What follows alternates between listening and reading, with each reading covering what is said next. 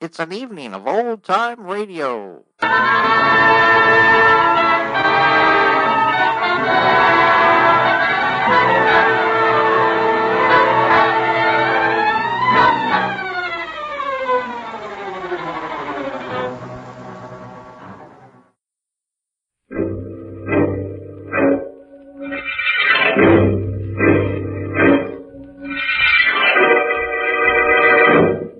The Avenger. The road to crime ends in a trap that justice sets. Crime does not pay.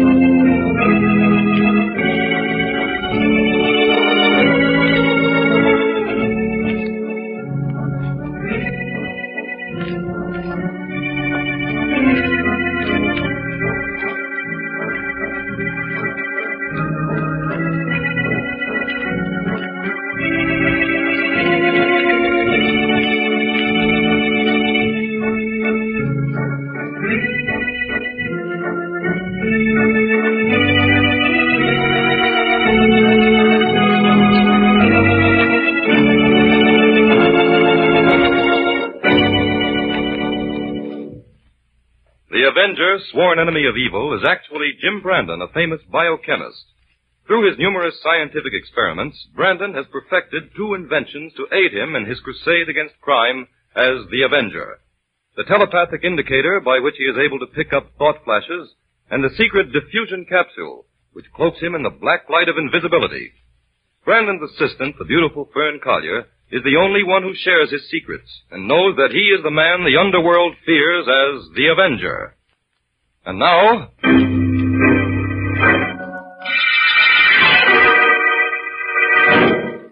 The Avenger and the High Tide Murders.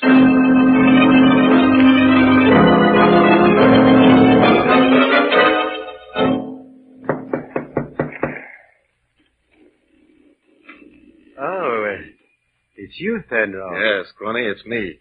What are we expecting, the cops? No. Come on in. Mighty glad you came, Fenro. Did you follow my instructions? Sure, nobody knows I'm here. You don't think I'm fool enough to let anybody know I'm mixed up with you, do you? Now, Fenro, there's no cause for you... Shut up, Scrawny. A gun? What are you pulling a gun on me for, Fenro? Because I don't trust you, Scrawny. Not even when I can see you. Well, I've always been fair to you, Fenro. Shut up, I told you. I'll do the talking this time. You're a double-crosser, Scrawny. The worst kind. You got a guy in deep with you, and then you double-cross him, cheat him. I haven't cheated you, Fenro. Honest, I'm not giving you the chance to double-cross me, Scrawny. I come for my share of that last shipment you got. And I'm not leaving without it. Sure, Fenro. In fact, I want more than my share, since you're holding out on the other boy. Sure, Fenro. That's why I sent for you. To give you your share. We'll be partners, Fenro, you and me. Never mind that. Where's the stuff? Right over there in that box. I'll get it. Stay where you are. I'll get it myself. If you make a move, Scrawny, I'll plug you. All right. Help yourself, then. Scrawny! Help! Scrawny! Goodbye, Fenro. The tide is going out, and you go with it. Just like the others, out with the tide. You were smarter than the rest of them, Fenro. Only you didn't know about this trap door, did you? Nobody but Scrawny knows about that. Just one more victim, and all the money will be mine. One more victim. I must prepare the trap for him.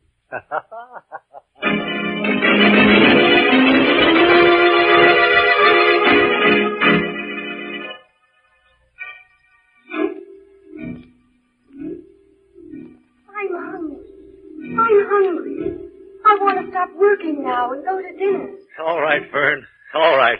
We'll take time out now for dinner. I've been waiting for you to say that. I know you have. The telepathic indicator caught your thought flashes. I didn't realize how late it was. That indicator is working so well lately, I've absolutely no privacy. Yes, we're getting wonderful results, Fern. Of course, a lot of the flashes I pick up are unimportant, but do you realize that our experiments in thought projection and transmission have gone far beyond those of Edison and Creel? Oh, I know, Jim. Jim. Yes, Fern. Jim, let me try the diffusion capsule. I've been reading up on all those experiments you made with black light, and Fern, you must put that idea out of your mind. I told you before that it would be impossible. It's a very dangerous process. Oh, I know it's terribly dangerous, Jim, but I'm not afraid. No. And that's final, young lady. Why, the diffusion capsule knocked me for a loop every time I tried it for 3 years, until finally I was able to hit just exactly the right formula. Oh, but Jim, now that you have the right formula... Fern, you don't understand.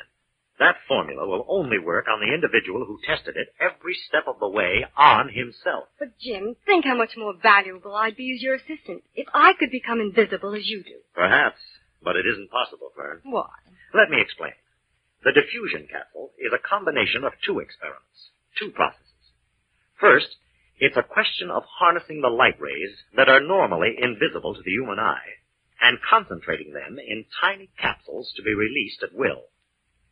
After I'd spent years perfecting that formula, I had to set about finding a serum that I could inject into my system that would affect the pigment cells in such a way that when these concentrated rays were released around me, they'd dissolve both color and dimension and render me invisible. Then it's the injections that are so dangerous. Yes. For 1 whole year, I was able to stand them only in very small doses. And then gradually, after several years, my system absorbed enough of the serum to camouflage me completely when the concentrated light rays fell upon me. But if I hadn't been in exceptional physical condition, Fern, the whole experiment would have been hopeless. Well, perhaps you're right, Jim. And but besides, you're much too attractive to want to become invisible, even for short intervals. Oh, Fern, now you do understand, don't you? Of course, Jim. Let's forget it. I couldn't manage without you, you know that. Why, you've come every step of the way with me on the telepathic indicator. I simply couldn't have perfected it without you. Thanks, Jim. Now, if you'll put those test tubes away, I'll turn off the indicator and we'll go out for something to eat. Right. Fern. What is it, Jim? A man's just been killed. Jim, the indicator? Yes, I caught a distinct telepathic message. Well, how can you be sure someone was killed? Because the message came in so strong.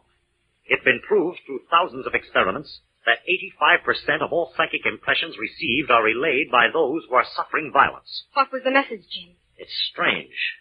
I've had 3 messages like this in the last 2 weeks, all on the same thought wavelength. Only this last one was stronger than the other 2.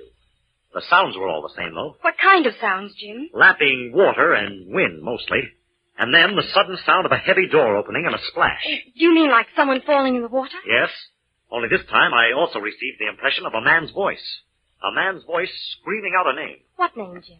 Something that sounded like Scrawny. Scrawny? What do you suppose that could mean? I don't know yet. Oh, will you answer the phone, Fern? Yeah. I don't want to leave the indicator. Maybe I'll pick up something else. Hello? Yes, he's here, Inspector White. Yes? Where? At the Cragmore dock. Yes, I'm sure he will. I'll tell him. Thank you, Inspector. That was Inspector White, Jim. What did he want? The body of a man's been washed ashore at Cragmore. What? He wants you to come down and make some special tests. The inspector thinks it's murder.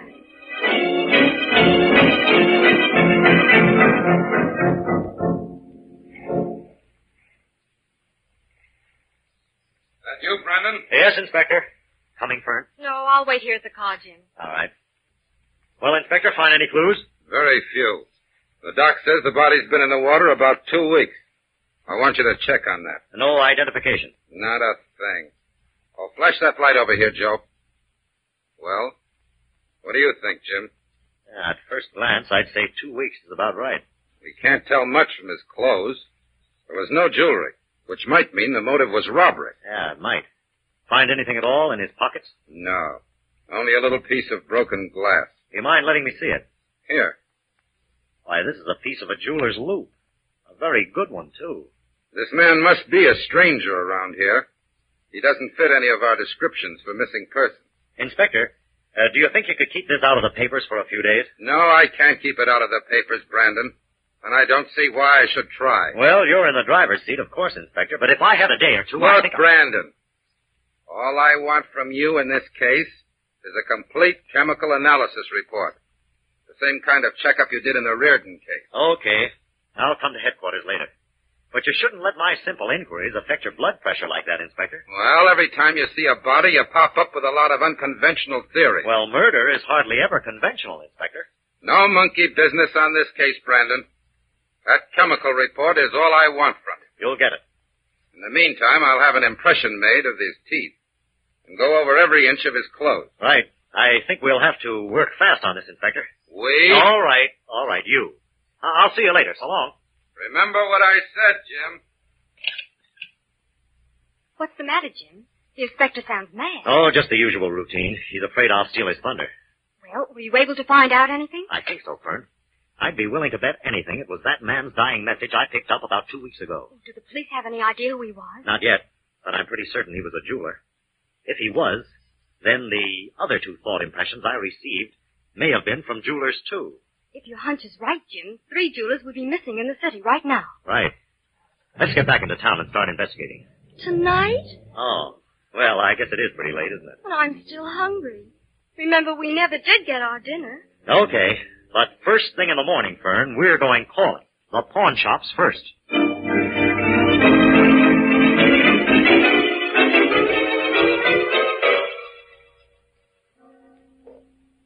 Been waiting long, Jim? About 10 minutes. Sit down, Fern. Thanks. Oh, golly, I didn't know there were so many jewelry stores in the whole world. I'm tuck it out. And hungry, no doubt. Mm-hmm. I ordered for you. Oh, waiter.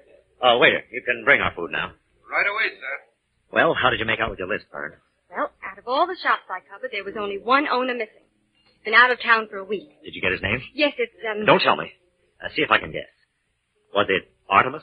Yes. How did you know? I'll tell you later.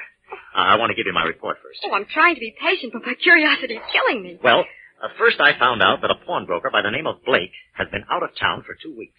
Jim, do you think he could be the one whose body was washed ashore last night? I think there's a very good chance that was Blake.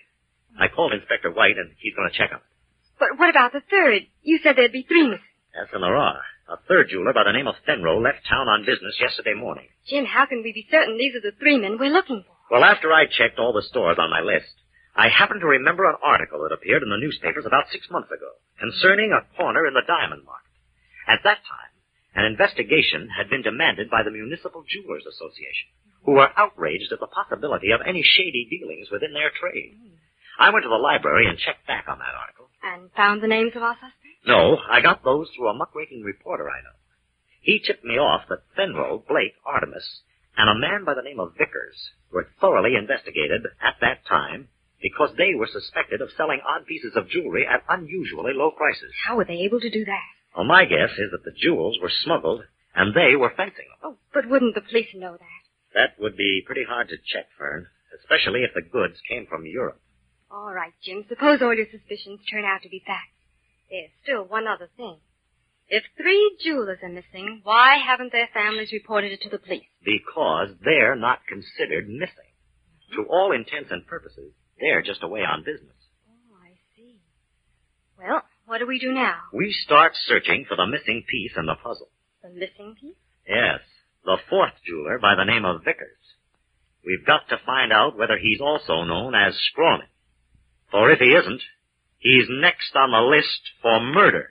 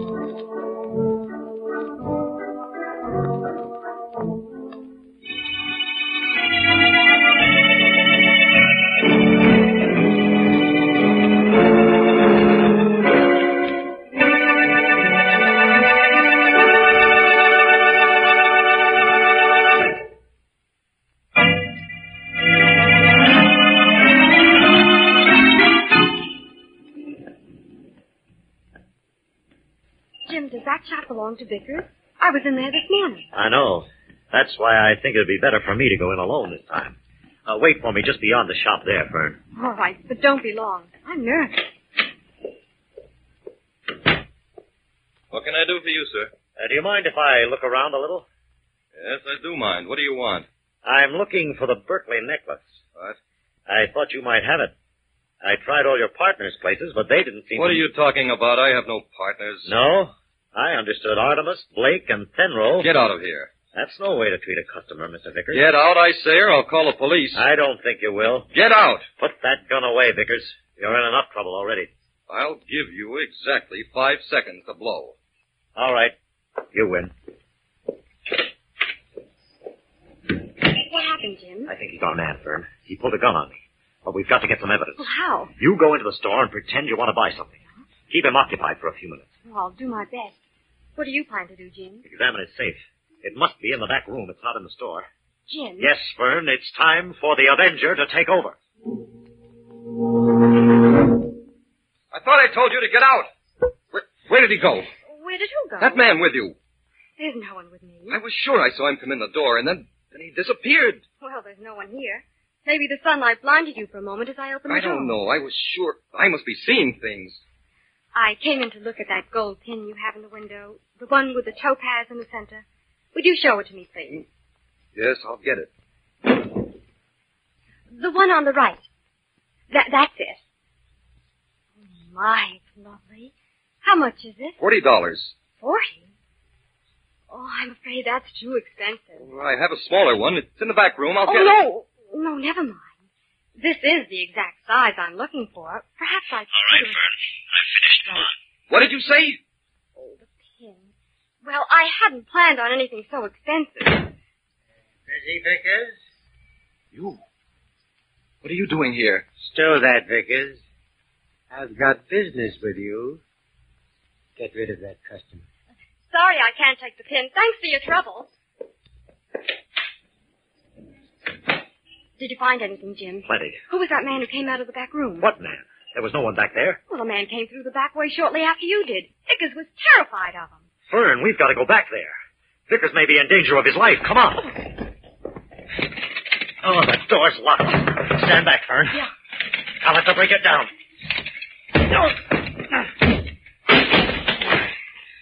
Jim, look! On the floor! It's Vickers! Vickers! Vickers, quick! Who did it? Who stabbed you, Vickers? Scrawny.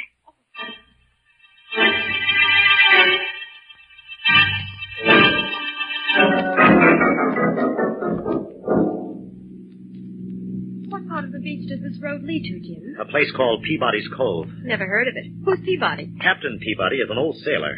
His family has owned this stretch of beach for generations. The captain makes his living renting fishing dories. But why are we going to see him? Well, Captain Peabody knows everyone along the coast for miles. I want to try to get a line on that man you saw in Vickers' pawn shop. Oh? You said he gave you the impression of being a seafaring man? Well, it was only a vague impression, Jim. Yeah. His face was weather-beaten, and he used the term stow that. Not much to go on, really. Yeah, and there was one other thing. Vickers was killed with a knife. A fisherman's knife. Ah, there's Peabody's place now. Look at all those boats. Aren't they beautiful?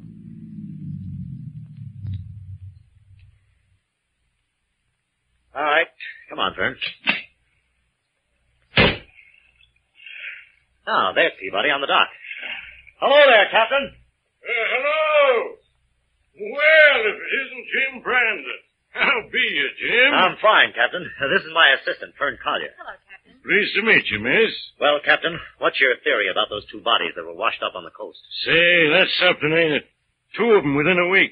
I noticed by the papers that you were helping on the case. That's right. Captain, does the name Scrawny mean anything to you? Scrawny? Yeah. Nope, never heard that name. Has it got something to do with the case? Maybe. But all we're certain of in this case is how long the bodies were in the water. What you want to know is where they come from, huh? That's what I'm working on, Captain. Well, son, you ought to be able to figure that out pretty accurate, according to the tides. How do you mean? Hey, take a look at this here map, Jim. Huh? Know what it is? Oh, it's a tide chart, isn't it? Right. You notice how the currents hereabouts surge into narrow channels? Yeah. Well, those channels along this stretch of coast are as accurate and permanent as a paved road on dry land. You mean that if you know exactly where something landed on the shore and how long it was in the water, you can figure where it started from according to the channels? Yep. Why, when I was a little shaver, me and my brother used to send messages in bottles through these channels to kids 10 miles down the coast. Captain, you've hit on something. I'd like to try a little experiment, if you'll help me. Why, sure, Jim. Well, rig up your best dory and bring along those tide charts. You and I are going on a little boat ride. Right away, Jim. I'll have everything set in 5 minutes. Do I come too, Jim? No, you'd better stay here, Fern. How long do you think you'll be gone? An hour or two. Well, I'll take a little drive up the coast to kill time. Okay, but be careful. Good luck, Jim. You ready, Jim? Yeah, I'm coming, Captain. I'll see you later, Fern. Right. Don't drive too far. I won't. Bye.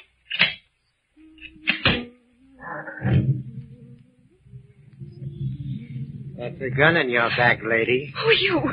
Start driving north. No, I won't. Start driving, I said, or I'll let you have it. What, You're the man I saw in Victor's shop. You murdered You Vickers. know too much for your own good. Drive faster. You're scrawny. That's right. But you're the only living person who knows it. And you ain't going to be living long. Drive faster, I said. Faster.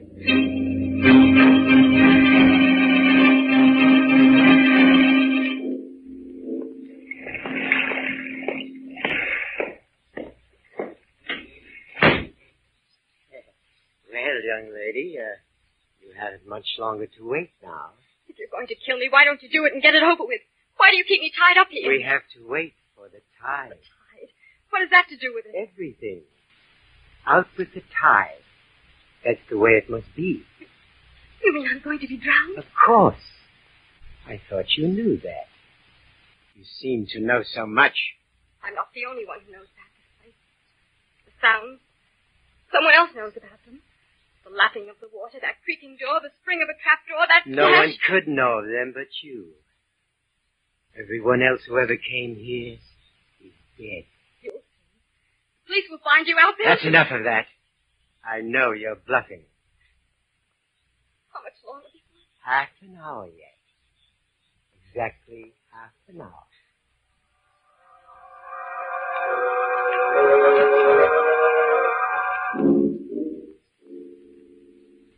What are you doing? It's almost time. I'm checking everything so you won't be in any trouble. You won't get away with it. You won't. Who's to stop me? Look. As you drop through this trap door, this bag of salt will hook onto you and weigh you down. Then the tide carries your body out to sea. And later when you're found, you'll be many miles from here. Oh, you're mad. I believe you killed for the sheer joy of life. No, I killed for gold. For gold and jewels. But now I must untie. In another minute, the tide goes out ready. You must be ready now. Hold your wrists still. Oh, Jim, I'm afraid. There now. Stand up. What was that noise? Who's there? Here I am, Scrawny. It's the Avenger. Oh, thank heaven. The Avenger? Where? Where are you? I can't see you, Avenger. No, you can't see me, Scrawny. No one can see me, but I'm here. Where? Where are you? Over here, behind these salt banks. I'll get you. I'll shoot you. Not there. Over here in the corner. I'll find you. I'll kill you.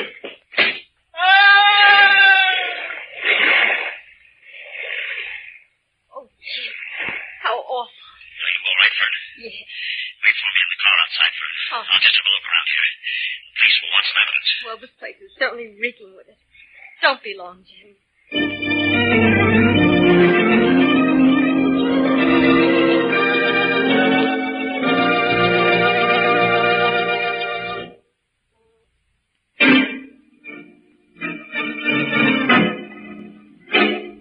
I thought I'd better call in this completed report, Inspector, to save time.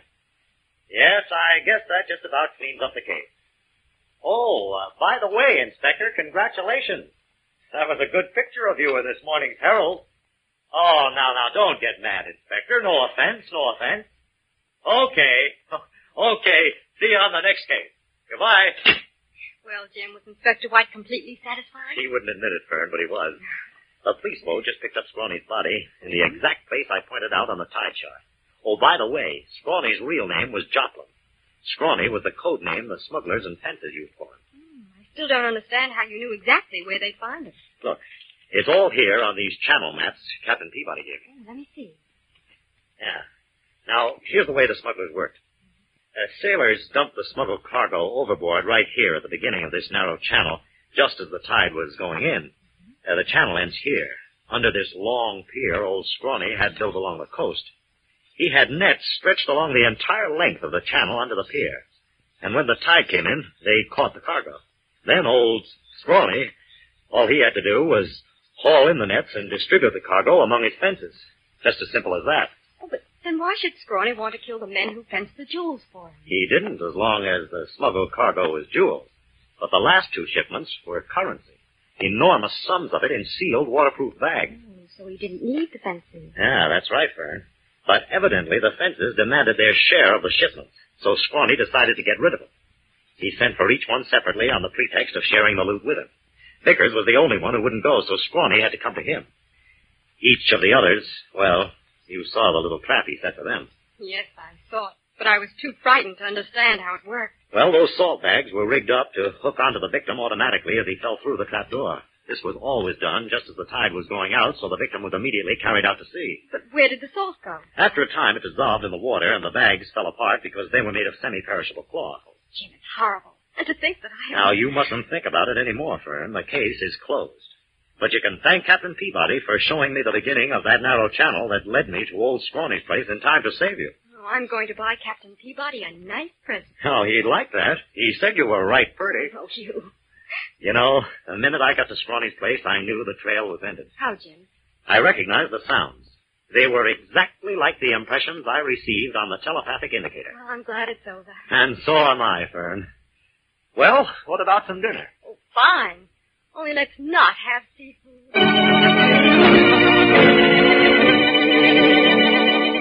All characters, names, places, and plots used in the Avenger program are fictitious. Any similarity to persons living or dead is purely coincidental. This is a thought. Remember, listen for another adventure of The Avenger.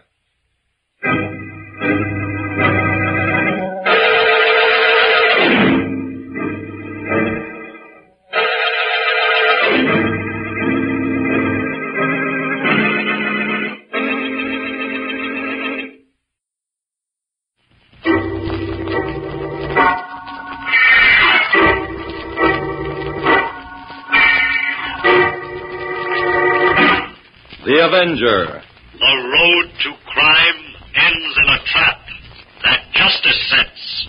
Crime does not pay.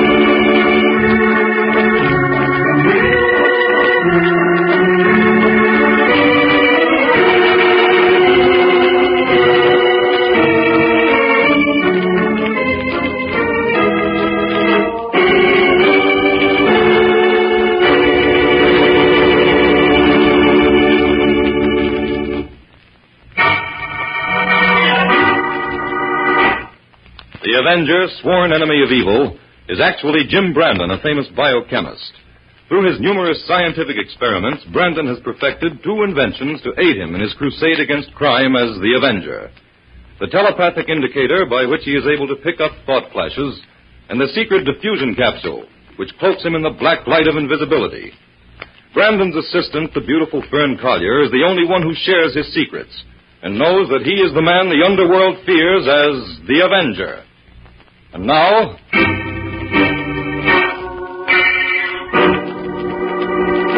The Avenger and the Mystery of the Giant Brain.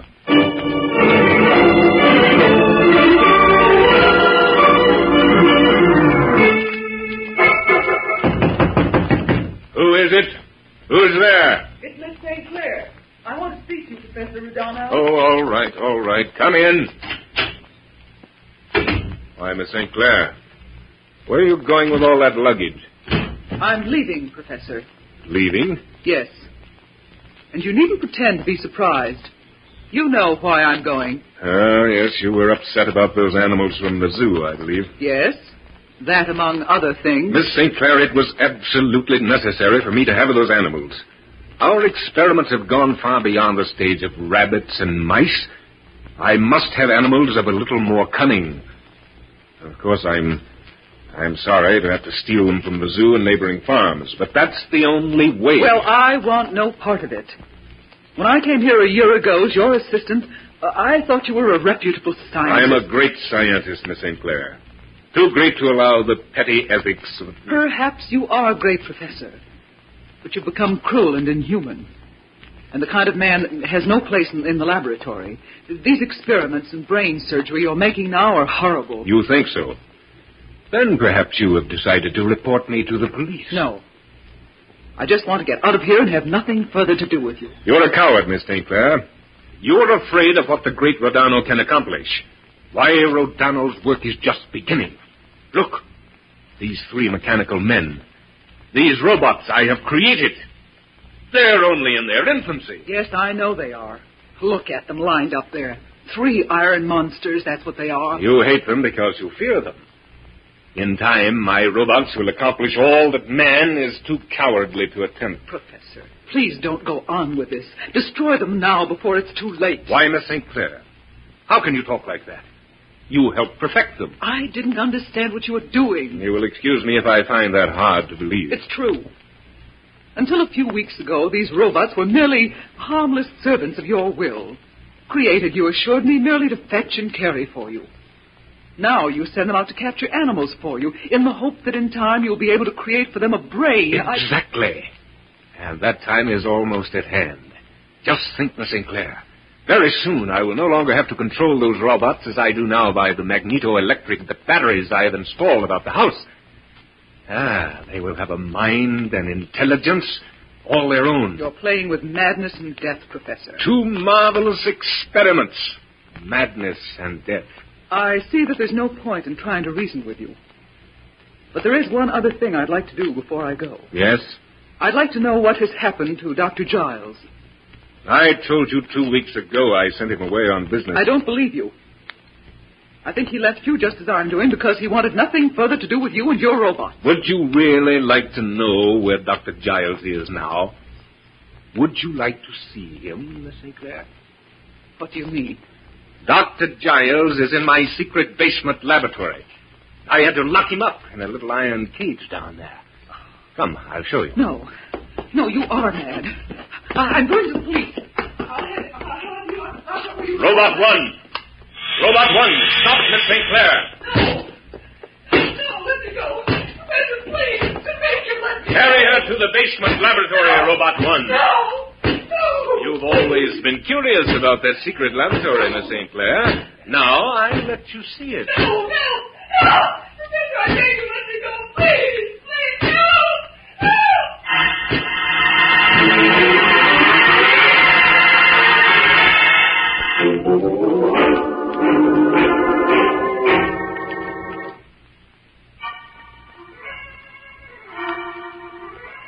All right, Fern. I'm ready to dictate now. Let me see. This is experiment 2274, isn't it, Chief? That's right. Go ahead, Chief. Subject, A power increase on the telepathic indicator. Data.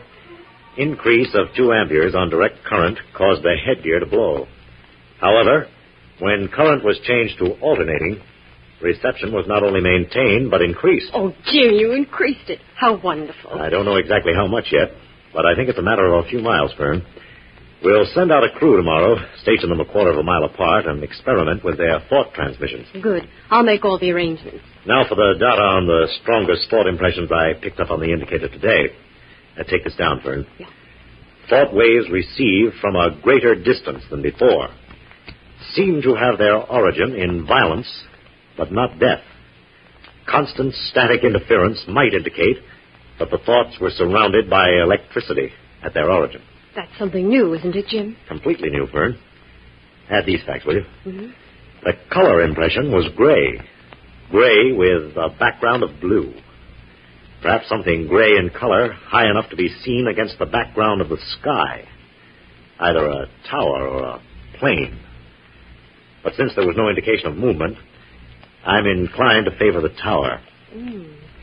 Sounds as though we picked up the latent thought waves of a medieval maiden in distress. There you go, letting your romantic notions run away with you again. Well, nothing seems to be impossible with that indicator. But if you'll review the facts, young lady, you'll realize that your medieval maiden could scarcely have been surrounded by electrical instruments of extremely high voltage. No, I suppose not.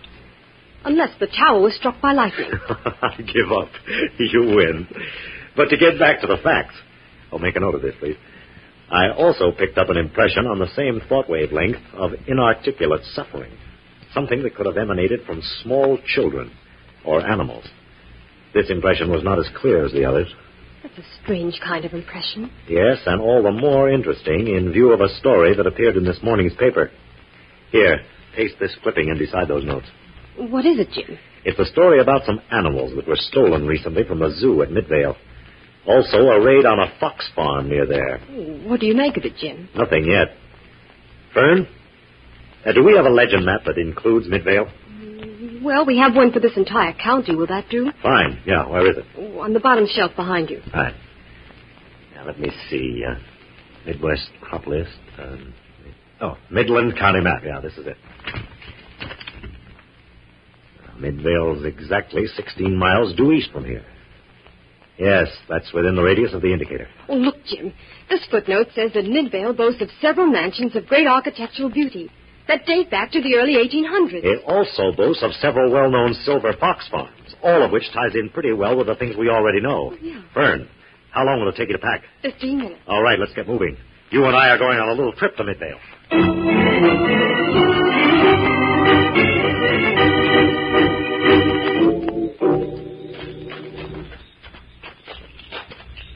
Jim, how much farther do you think it is to Mr. Iser's farm? Oh, we should be coming to it soon, Fern. Aren't you enjoying the walk? Yes, only it's farther than I expected. He must have walked at least 2 miles since we left Midvale. Well, it can't be far now. Jim, why are you so anxious to talk with Mr. Iser? Because Joe Iser has reported 4 foxes stolen from his farm within 2 weeks. Oh. And I think he may be able to give us a few leads. Off the record, of course. Mm-hmm. Ah, that must be Iser's barn just ahead there. Somebody's shooting at us, Jim. Fern! Run! Fern, wait! Wait, nobody's shooting at us. Those shots came from behind that barn. Come on. Oh, go ahead, Jim. I can't keep up. Look, there's a man running across the field. I'll stop him. Hey, you! Wait a minute. Stop! Stop, I say! Oh, no. I didn't do it. I didn't do it. Stop running or I'll bring you down. No, they say I killed him. But I didn't. No, stop, I tell you. I didn't kill him. Let me go. I didn't do it, I tell you. Now, take it easy. I didn't say you killed anybody, but I couldn't let you run away. Sorry I had to knock you down. I was in the barn. I saw it all. But I didn't kill him. Kill who? Joe Iser. Oh, you got him, Jim. Thank heaven. The big man did it. The big man. Come on, show us where Iser is. Come this way. Here. Back of the barn. Now, suppose you tell me exactly what you saw. Well, Joe caught the big man stealing 2 foxes. Joe shot him 4 times. But the bullets can't hurt the big man. What in the world is he talking about, Jim? Hanged if I know, Fern. There he is. There's Joe Iser. See? He's dead. I'll have a look. Well, Jim? He's dead, all right. And 4 bullets have been fired from this gun he's holding. We've got to call the police. No, don't call the police. They'll say I did it. Oh, I'm going home. No, you're not. You've got a lot of questions to answer. What's your name? Harry Sampler. Just what were you doing here, anyway? And who's this big man you're talking about? Well, I live around the hill there in the shack. I come over here every day to help Joe with the chores, and he gives me food. Yeah? Joe is good to me. I wouldn't kill him. So, today, while you were helping Iser, this big man appeared and stole 2 foxes? Yeah, that's right. Joe started to shoot at him, but the big man walked right through the bullets and hit Joe over the head with his big iron hand. Oh. He killed Joe. The big man did. Oh, this is getting us nowhere fast, Fern. I'm going to call the police. Well, I think we'd better. Come on, and show me where Iser's telephone is, Harry. Well, Joe ain't got no phone. What are we going to do, Jim? Well, I've got to stay here and guard the place until the police get here. But how can we get word to them? Yeah, that's the question. I can't trust Harry to go. And it's getting too late for you to go alone. Well, if I hurry, Jim, maybe I can make it into town before dawn. No, Fern. There's a killer loose around here somewhere. I think there's a phone over to the Gray Towers, but I wouldn't go in there. Oh? Where's Gray Towers? Right around the bend and up the road a piece. I'll go, Jim. I'm not afraid to go that far. All right. But before you go, take a look at these footprints, Fern. Oh, good heavens.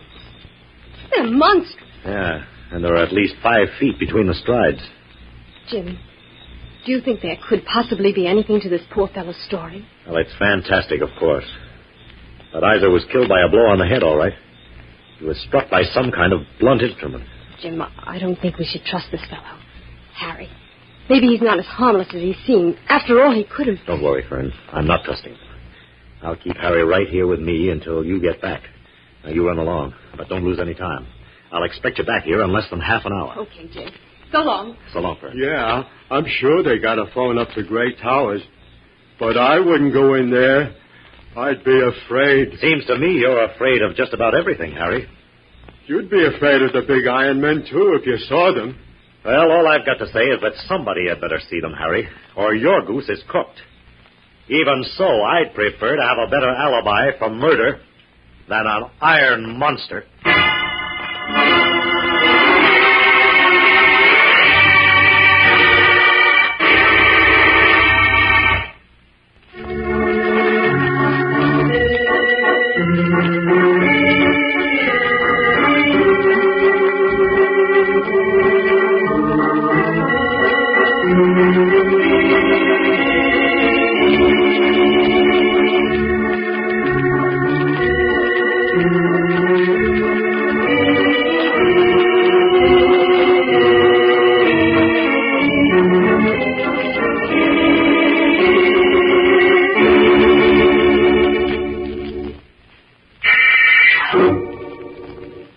And now, back to the Avenger and the mystery of the giant brain.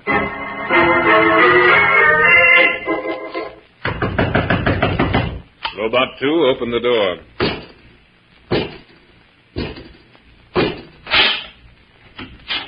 Excuse me, may I... Oh, don't be frightened, my dear. This is just a mechanical man who acts as my servant.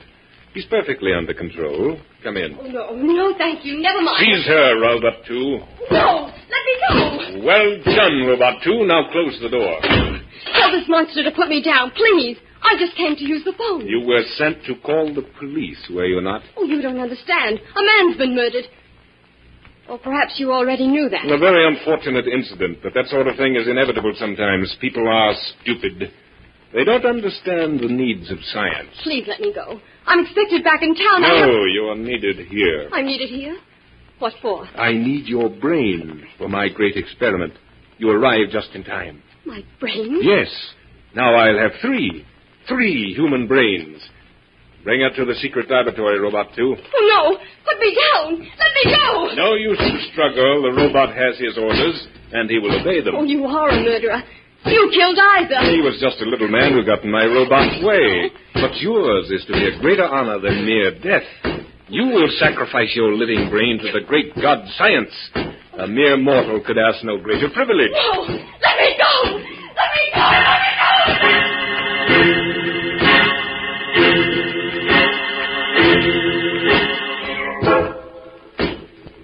Stand guard, Robot 3.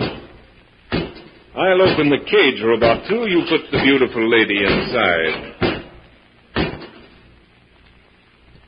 Miss St. Clair, Dr. Giles, I've brought you company. Why have you brought this strange girl here, Rodano? To share the fate I have in store for you and Miss St. Clair, my worthy doctor. What are you talking about, Professor? Just what do you intend to do with us? Be patient a little longer, Miss St. Clair. Come out and close the door, Robot 2.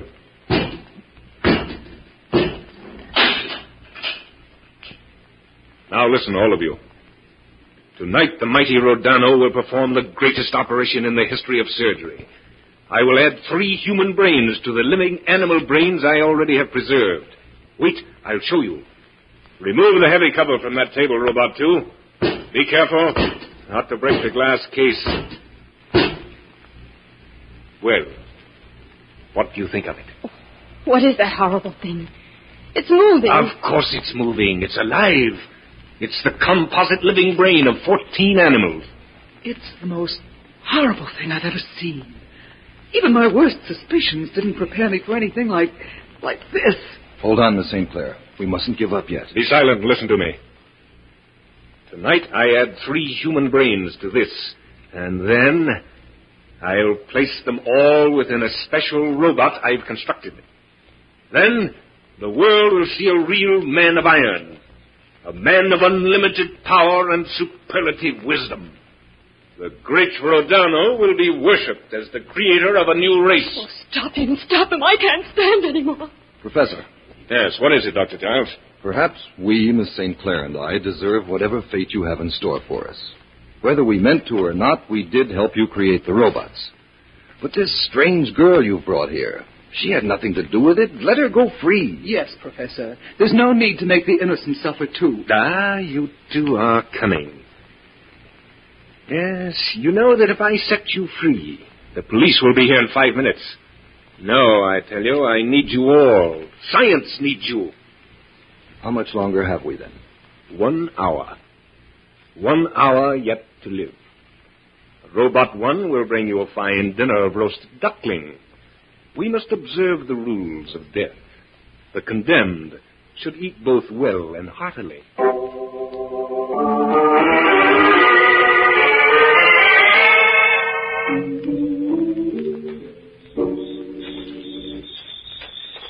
Well, Harry, it was a lucky thing for us that truck happened by so we could get word to the police. The police come mighty fast, didn't they? Yes, and they want to question both of us later, Harry. I promised them we'd both come to police headquarters as soon as I find out what's happened to Fern. They don't think I did it, do they? No. And if you promise me you'll tell them exactly what you saw, I'll give you a reward of $10. $10? Gee, I never saw that much money. Oh, say, Harry, is that Gray Towers? Yeah, that's the place. That's where the professor and the big men live. Have you ever been inside the house, Harry? No, nobody's allowed inside. All the doors and windows has big bolts. How do you know if you were never inside? Well, sometimes I climb up in that tree over there by the garden and look in the window. What did you see from there, Harry? Well, that's how I first saw the big men. But nobody believed me. They said I made it up. Well, I guess there's nothing for it then but to try to get in by the front door. Come on, Harry. Oh, no, sir, not me. I wouldn't go in there. The big men kill people. All right, you climb up in the tree then and wait for me. Sure, I'll wait. You said I'm going to get $10. That's right. I'll see you later. Yes, sir. Nobody will see me up in that tree. It's too dark up there. Well, Professor, you're going to have a visitor. When that door opens, the Avenger will step inside, and you'll be none the wiser because my diffusion capsule will render me invisible. The moment the door is opened, I'll break the capsule and enter.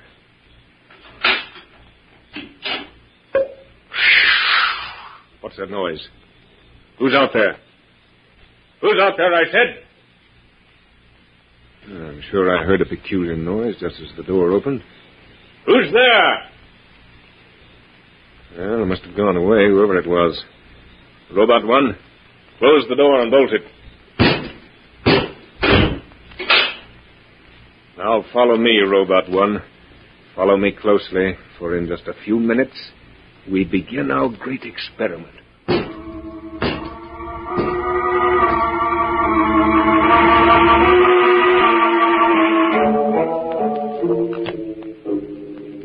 Dr. Giles, the hour is almost up. Yes, just a few minutes more. Think of that maniac sending down all this food, as though any of us could touch it. Do you suppose that if we make all the noise we can, somebody might hear us? There's not a chance of that, Miss Collier. This basement is soundproof. Well, we certainly haven't anything to lose. We might as well try it. Here, each one take a tin cup, hit them against the bars as hard as you can. And everybody shout at the same time. We'll say, help, we're in the basement. Ready?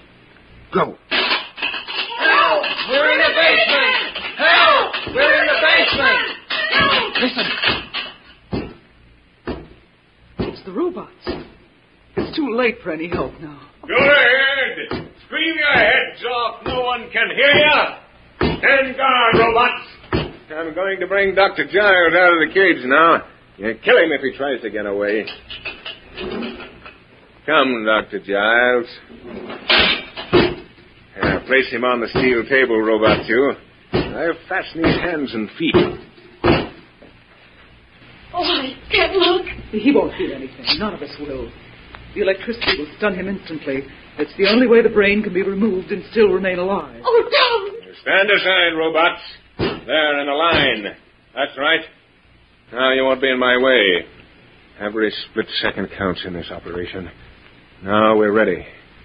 I'll pull the switch and... No, you don't, Professor. Who spoke? Who's there? It's the Avenger, Professor. Oh, the Avenger. Oh, Miss St. Clair, we're safe. Why, I don't understand. Where is he? Where are you, Avenger? How did you get in here? You can't see me, but I'm here, Professor. Here to see that you're brought to justice. Find him, robots. Find the Avenger and kill him. Kill the Avenger. Find him, robots. Professor. Giles. The Avenger is here to ruin my experiment. Professor, set me free. I'll help you. Yes, Giles, you must help me. I'll set you free. There. Help me, Giles. Help me find the Avenger. We must kill him. He mustn't ruin my experiment. Dr. Giles, be careful. The robots have broken the glass case. The giant's brain is free. No, you robot fools. Look what you've done. The brain is moving toward the professor. No, robots, help me. Dr. Giles. Dr. Giles, there's a robot behind you. Move to the corner. Where's the battery that controls these robots? It's over here. I think I can reach it. Giles, help me. Pull this monstrous brain away from me. He's struggling here. Can you reach the battery, Giles? Quick, or these robots will stab us to death. Yes, I've got it now. There. Are you all right, Giles? Yes. Then unlock that cage and get those women out of there. The professor put the keys on the desk here somewhere. Here they are. Well, I never thought I'd get out of here alive. Neither did I. Is the professor dead? Yes, the professor is dead. No one could save him from his own creation. The professor's giant brain was just a boomerang. Giles. Yes, Avenger? Call the police at once. And when they get here, demonstrate how these robots work. Otherwise, they'll never believe your story. Right.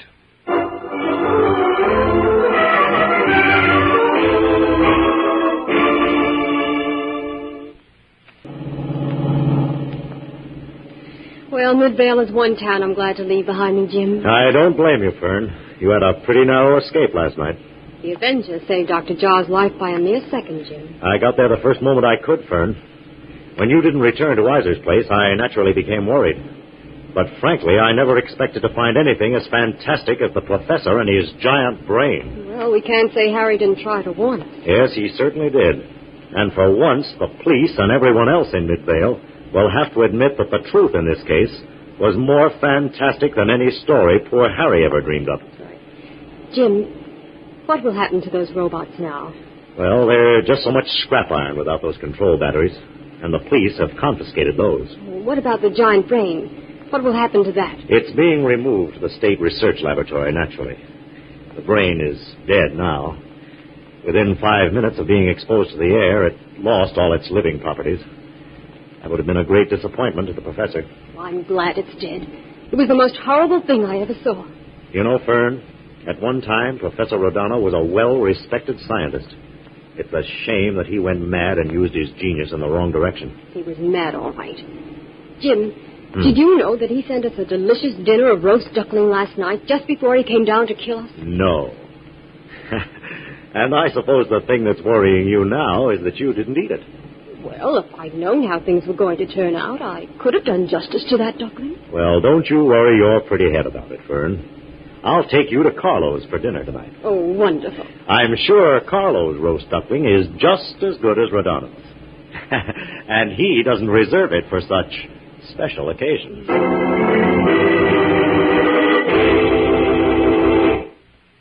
All characters, names, places, and plots used in the Avenger program are fictitious.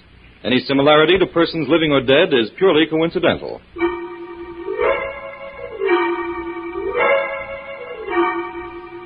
This is a thought, a thought, a thought. Remember, listen for another adventure of The Avenger.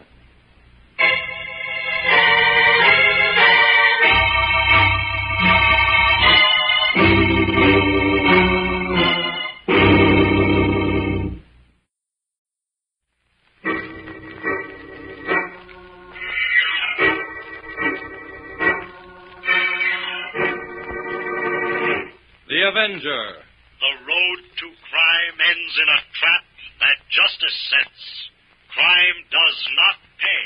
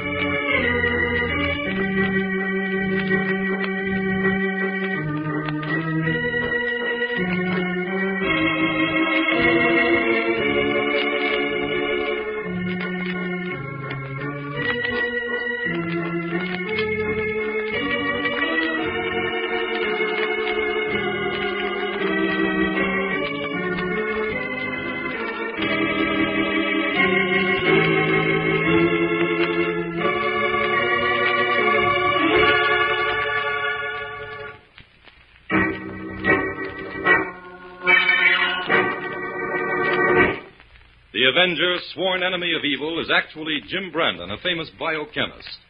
Through his numerous scientific experiments, Brandon has perfected two inventions to aid him in his crusade against crime as the Avenger. The telepathic indicator, by which he is able to pick up thought flashes, and the secret diffusion capsule, which cloaks him in the black light of invisibility.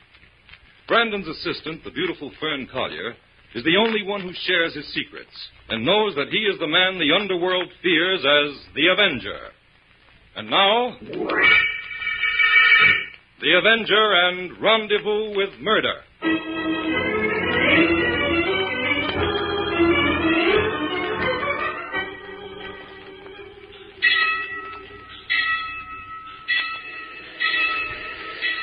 There's a train coming, Bates. We'd better hide over there behind the bushes until it goes past. Oh, nobody will notice us, Tapper. It's nearly done. I'm not taking any chances. Come on. Okay. There. Now, we're out of sight here. Yeah, well, who's going to see us out here on this lonely road, I'd like to know. The brakeman or the engineer, maybe. How many years do you have to spend in the pen before you learn not to take any chances on witnesses? Oh, lay off that, Tapper, will you? We're out now, ain't we? Yeah, but I'm not forgetting them 5 years, Bates. I know because you bungled a small-time stick-up. Why, we could have pulled this Glenhurst bang job long ago if we hadn't landed in the jug. I'll lie low till the train goes past. Yeah. Okay, it's going. Let's get out of here, Tapper. This place gives me the creeps. Yeah. I'd just as soon forget what happened to this crossing myself. Say, Is this the spot where we planted that contractor on the tracks 6 years ago? Sure it is. Yeah, right down the road. There's a place where you and me jumped out of the car and sent it headlong into the 815. Yeah, that's right. Say, I recognize it now. Hey, what'd you come this way for, Tapper? I don't like to think of that guy we bumped off. You know, murder's one rap you can't... Shut up. Nobody said it was murder, did they?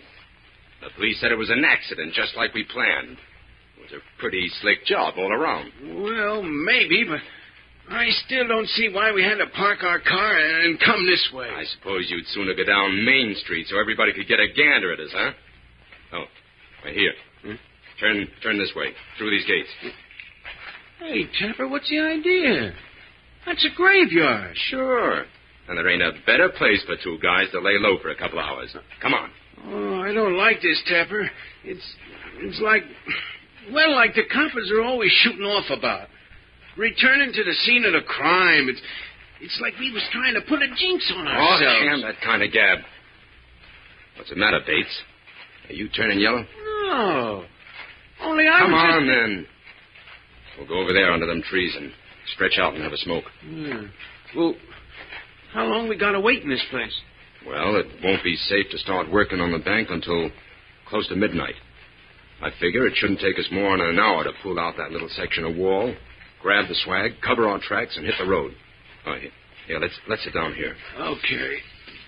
Hey, give me a light, will you, Bates? Yeah, here. Hey, look at that, will you? What now? That tombstone.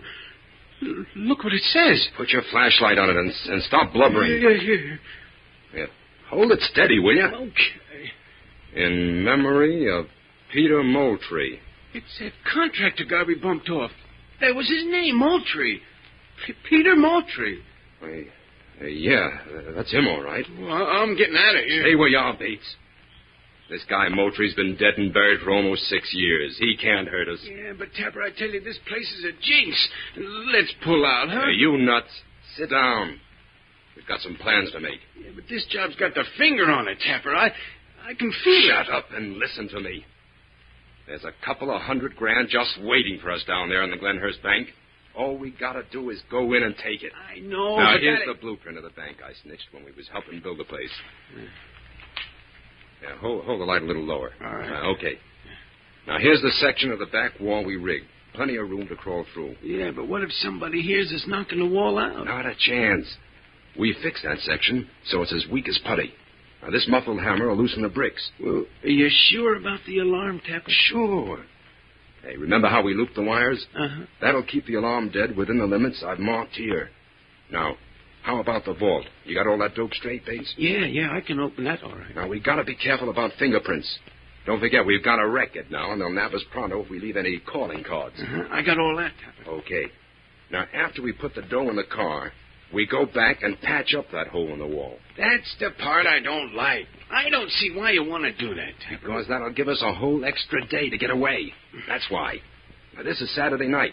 If nobody notices anything wrong with the wall, the stick-up won't be discovered until Monday morning. Yeah. I guess you're right at that. Now, let's grab a couple hours rest. We'll need it when we start driving. Here? Sure. This is the best place in the world to sleep. Sweet dreams, pal.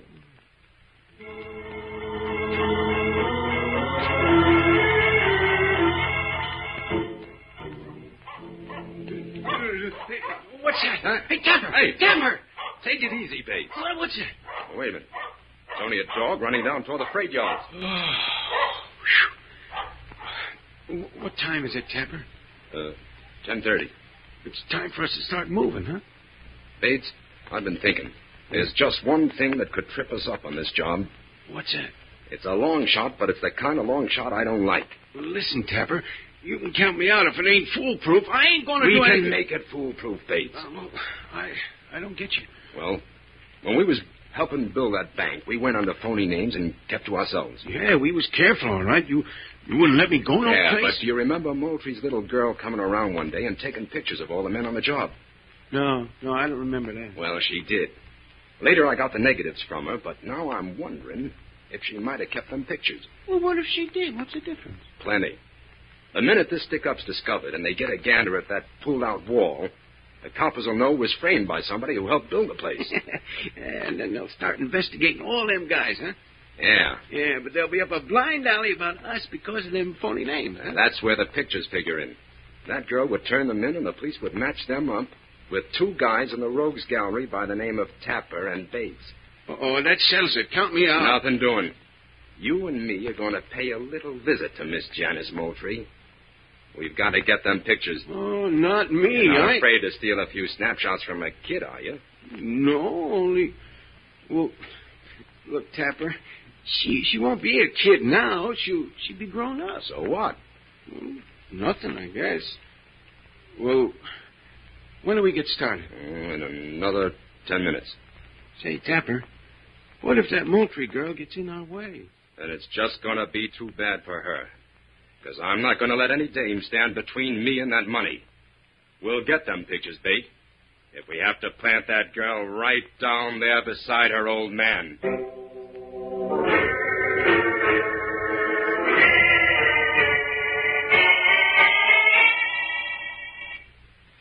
Jim, it was sweet of you to drive all the way down here to Glenhurst to take Janice and me to the charity rally. Pure selfishness on my part, Fern. I miss you when you go away for weekends. Oh, that's nice.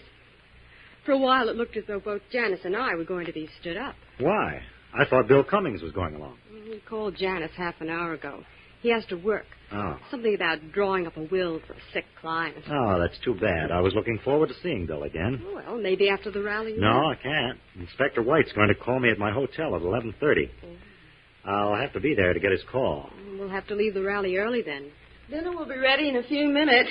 I bet you'll both starve. Oh, Fern is always starving, Janice. Tell me, did she have an appetite like that when she went to school? Always. But how she managed to keep slim on it was what stymied the rest of us. I see where I'm in for a ribbon. Jim, I'm awfully glad you could come. I wanted to talk to you about Dad. Your father? Yes, Janice still isn't convinced that it was an accident, Jim. No, I'm not, Jim.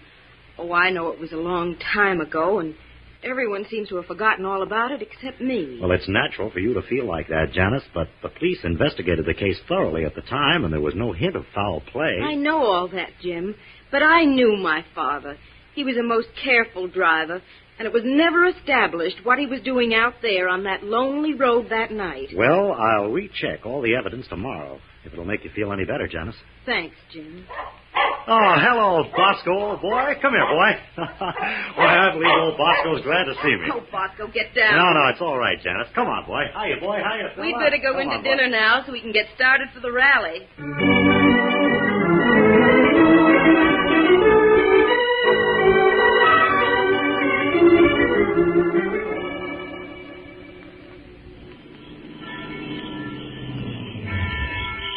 Don't bother getting out of the car, Jim. You'd better drive straight to the hotel to get the inspector's call. Yeah, it's 11 o'clock now. After your call comes, Jim, why don't you pick up Bill at his office and both of you come back for a snack? Yes, do. Oh, that'll be fine. Now, let's see. Bill's office is on the second floor of the bank building, isn't it? That's right. We'll expect you in about an hour then. Yeah, maybe less. So long. Bye, Jim.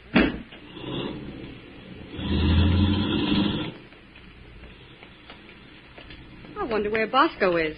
He usually meets us at the gate. Oh, he's probably down at the freight yards. The men down there on the meat cars are always feeding him. Oh, they spoil him terribly. Now, where's my key? Oh, here it is. Oh, I'm glad you're here, Fern. I always dread coming into this house alone when Aunt Martha's away. What was that? Oh, Bosco must be here. Turn on the living room light, Fern. Bosco! Bosco, where are you? Stay right where you are, both of you. What do you want? What have you been doing in my house? We just dropped in to have a look at your picture album, Miss Moultrie. My picture album? Yeah, where is it? I won't tell you. No? Well, maybe this gun will make you change your mind. Now I remember you. I remember both of you. You worked for my father on the bank construction job 6 years ago. You've got a good memory, Miss Moultrie, and that's just too bad for you. Now talk. Where's them pictures? I won't give them to you. Well, we'll see. Give her the arm treatment, Bates. I'll keep this other dame covered. All right, sister. Start singing and make it fast. We're in a hurry. Let me go. No. No, I won't tell. Oh, let her alone. Help! Shut up, you! Oh. Well, Miss Moultrie, are you going to talk, or does Bates have to break your arm? Oh, tell them, Janice. Don't let them hurt you like that. All right. Let go of my arm. I'll tell you. Be quick about it, then. The album's in a chest in that closet. Get it, Bates. Okay. I know what you're after now. You want those pictures I took of you. Smart girl. Too smart. Hey, did you find it, Bates? Yeah, the album's here, all right. Well, hurry up. See if the pictures are in it. Well. Well, here they are. Hey, they're good, too. Now, will you take them and get out of here? We'd be pretty dumb to do that, wouldn't we? No, you two dames are coming with us. Coming with you? Why? Security reasons. I've learned that the only good witness is a dead witness. You can't get away with a thing like this. You know you... They'll bring the car up in front of the house. We're all going for a little ride.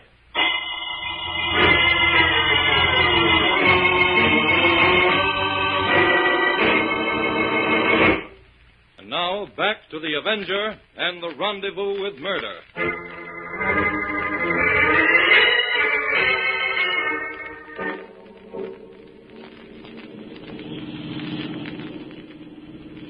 Why, this is the freight yard.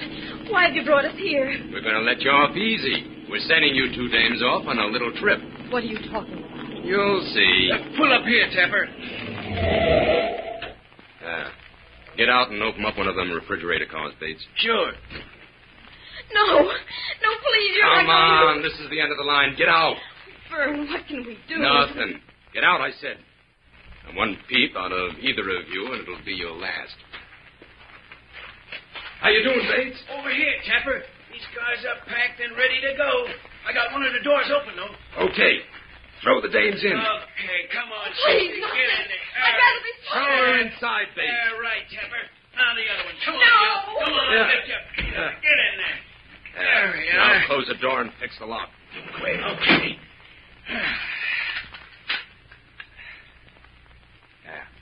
That's that. Come on, Bates.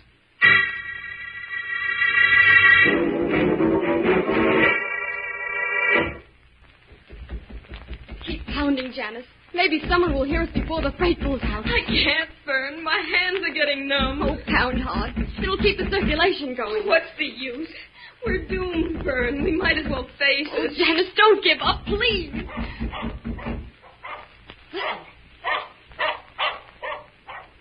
It's Bosco. Oh, yes. Call to him, Janice. Bosco. Bosco, it's Janice.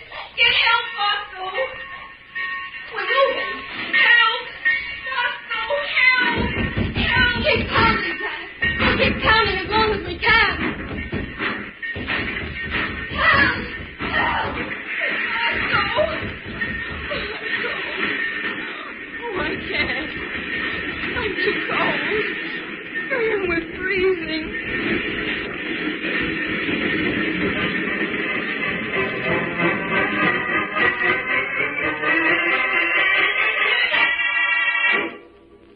Room 205. This is Bill's office. Bill! It's Jim Brandon, Bill. Oh, must have gone, I guess. Well, that's strange. Bill wouldn't leave his office unlocked. I'll just take a look. What's that hammering, I wonder? Coming from below that back window. Something very interesting going on down there. I wonder if Bill could have seen that. Better flash my light around here before I could...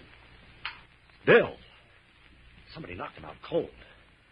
Well, it looks as though this is another job for the Avenger.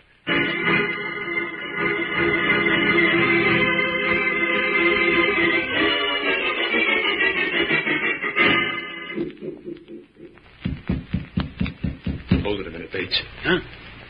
What's up? Yeah. There's a copper pounding his beat on the other side of the street. Yeah, that flatfoot better keep moving if he knows what's good for him. Shut up. Is he gone? Yeah. He's just turning the corner now. Okay. We can get back to work. Right. I'm finished at this end. How about you, Bates? Well, just a little more. Okay.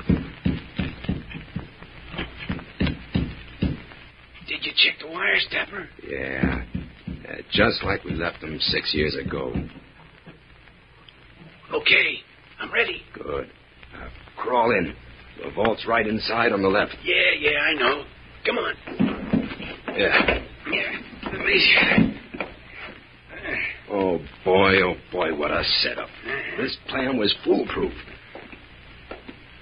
There's the vault, Bates. Get busy. Hey, give me some light here, will you? Huh? Yep. Gotta hand it to you, Tapper. This was a pretty sweet idea you dreamed up 6 years ago. Now you're willing to admit it was worth bumping off Moultrie for, huh? It sure was. You know, that door is as good as ours right now. What was that? I heard a funny noise. Yeah, so did I, but there can't be anybody in here. Can't there, Tapper? Who's there? It's the Avenger, Tapper. I'm here to settle an old score for Peter Moultrie. Somebody framed us, Tapper. Let's blow. No. He's one against the two of us. We can take care of him. Grab that crowbar, Bates. I'll flash the light around. We'll find him. There's nobody here, Tapper. He's gone. No, I'm still here, Bates, but you can't see me. The voice came from that corner. Start swinging, Bates. Hey, somebody hit Keep swinging, you fool. We've got him cornered. Well, I think I hit something, Tapper. Hey, give me the light. There. I don't see nothing. Well, that's mighty funny. I hit somebody, but there's nobody here. You're nuts. He got away, that's what. Yeah. Come on, Bates. We got to take it on the lam. The cops will be here in a minute. They won't get far. As soon as I set off this burglar alarm, I'll start after them.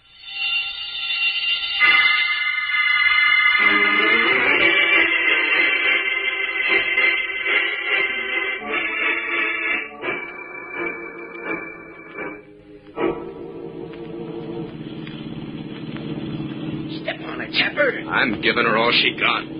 This jalopy ain't got wings, you know. Hey, look, Tapper. There's a car following us. Huh? Hey, you're right. Hey, it must be that Avenger guy. I told you didn't get him. I did. I hit him, but then Then he disappeared, I know. He scrammed, that's what he did. Hey, he's gaining on us. Give him a dose of lead, Bates.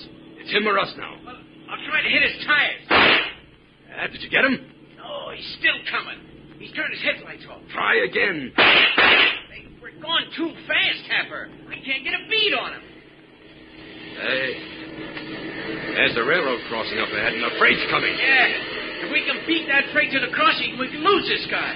It'll be close, but it's our only chance. Sit tight.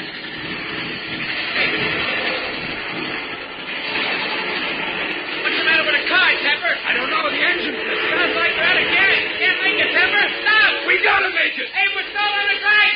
Stop, Tapper!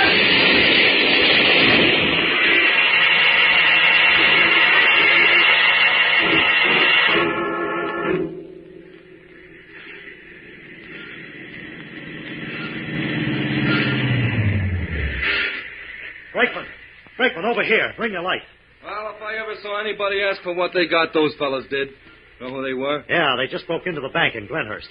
I saw them making a getaway and followed. Yeah? Well, they didn't get far. No, they certainly didn't. Say, that's Bosco. Come here, Bosco. We must Come have here, boy. followed the freight all the way from the yard. Down, Bosco, down. What's the matter, boy? What is it? Oh, he's after scrap from that refrigerator car. I don't think so. I'm going to have a look. What is it, Bosco? What's the matter, boy? What are you trying to tell me? Somebody's in there. What's up? Somebody's inside that car, Brakeman. I heard a pounding on the door. I don't hear anything. Open up that car. I tell you, there's someone in there. Listen, Bud, there can't be anybody in there. That's a sealed car. Sealed? Take a look at that door. That railroad seal's been broken. Yeah, you're right. Okay, mister, I'll open her up. There. Well, I'll be. It's Fern and Janice. Give me a hand, Brakeman. Sure. Jim? There. It's all right, Fern. You're safe now. Here, quick. Help me get them out of here. They're almost frozen.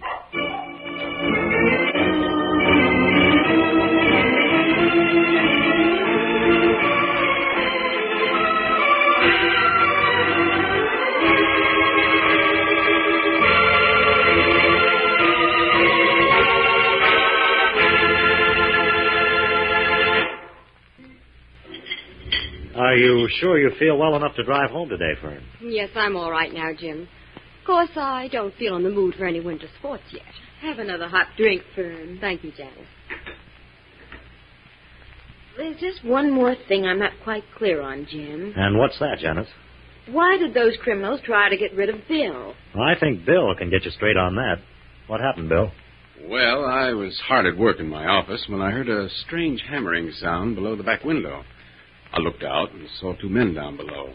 But when I called down to find out what was going on, they just disappeared around the side of the building. I decided to go down and investigate. But before I had time to get out of the office, the two men came in. One of them turned off the light and covered me with a flashlight. And the other one must have worked his way around behind me and hit me over the head. I see. Then when Jim came to call for you, he discovered what was going on. That's right. As soon as I saw what Tapper and Bates were up to, I went down and drained the gasoline out of their car, and then followed them into the bank. I wanted to get a line on them, so I listened to them talking for a while before I did anything. What did you find out, Jim? Well, they were boasting about how they'd planned the robbery 6 years ago. Evidently, Janice's father discovered what they were doing, so they killed him and made it look like an accident. But if you were in the bank with them, Jim, how did they make a getaway in their car? Well, that hole in the wall left the bank wide open. I had to sound the alarm before I followed them. Anyway, I knew they couldn't get far with a gas tank that was practically empty. It really seems as though those two men had a rendezvous with justice at that crossing, doesn't it? Yes, it was another so-called perfect crime that backfired. Well, you just try to put it out of your mind now, Janice. Okay, Bill. Come on, I'll put a fresh dressing on your head. The doctor said to change it every hour. Yes, Mercy. We'll be back in a minute. Take your time. Jim, one doesn't have to be a detective to figure out that we'll be coming to Glenhurst for a wedding very soon. It certainly looks that way, Fern. Jim, do you suppose that we could... What, Fern? Do you suppose that we could have picked up all this on a telepathic indicator if we had stayed at home?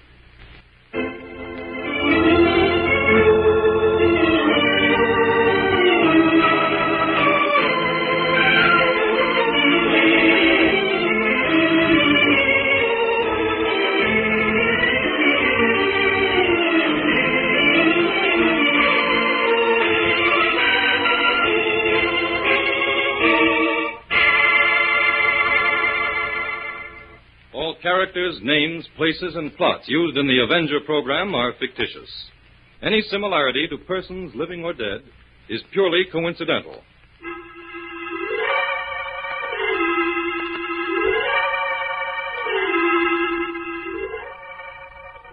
This is a thought. Remember, listen for another adventure of... The Avenger.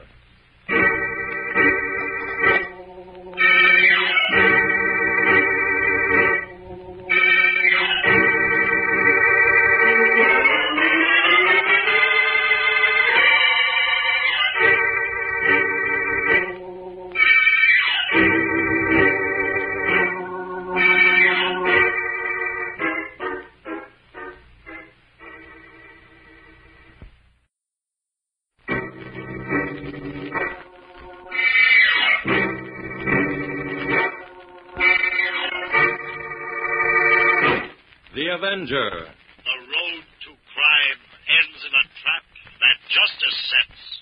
Crime does not pay.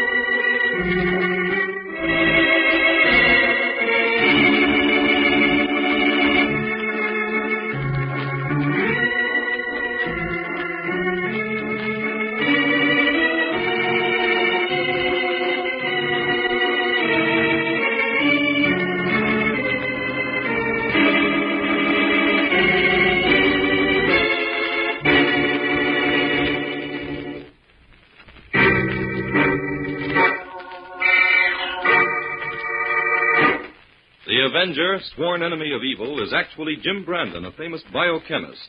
Through his numerous scientific experiments, Brandon has perfected two inventions to aid him in his crusade against crime as the Avenger. The telepathic indicator by which he is able to pick up thought flashes, and the secret diffusion capsule, which cloaks him in the black light of invisibility. Brandon's assistant, the beautiful Fern Collier, is the only one who shares his secrets and knows that he is the man the underworld fears as the Avenger. And now, the Avenger and the Eyes of Shiva.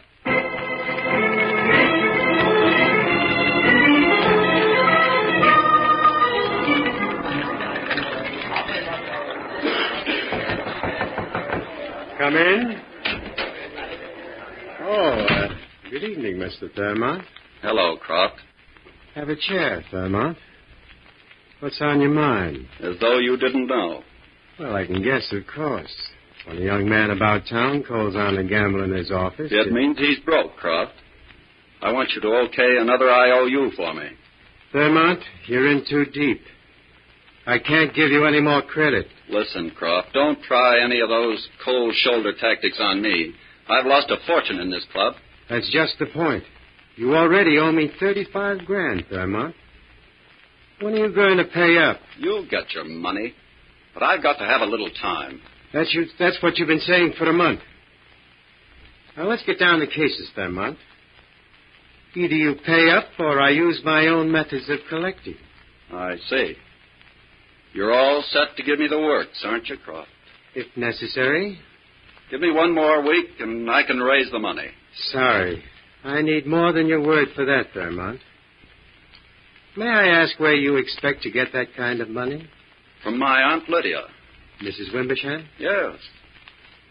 What makes you think she'll advance you $35,000 just for the asking? She'll have to. And if she doesn't? Then, well, I have another way of getting it. No, Thurmont. I can't accept vague promises any longer. I'll give you 24 hours to raise the dough. I can't do it in that time. You'll have to make it a week, Croft, if you want to collect your money. What's your plan, then?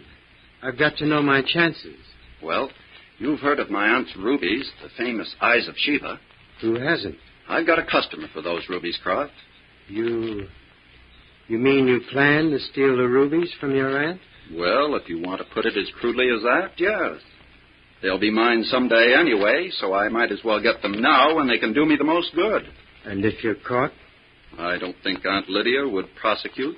The family name and all that. This brave customer you spoke of, who is he? It seems unbelievable to me that anyone would be foolish enough to buy such famous stones.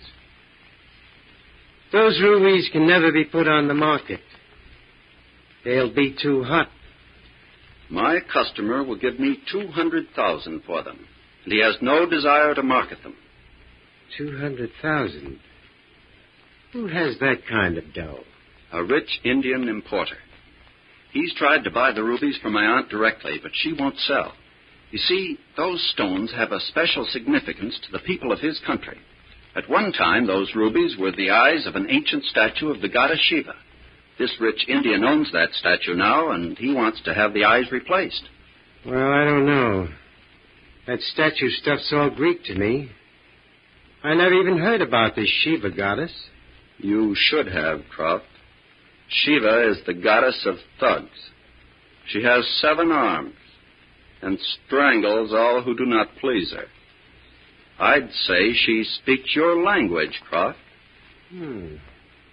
Sounds like a very interesting dame.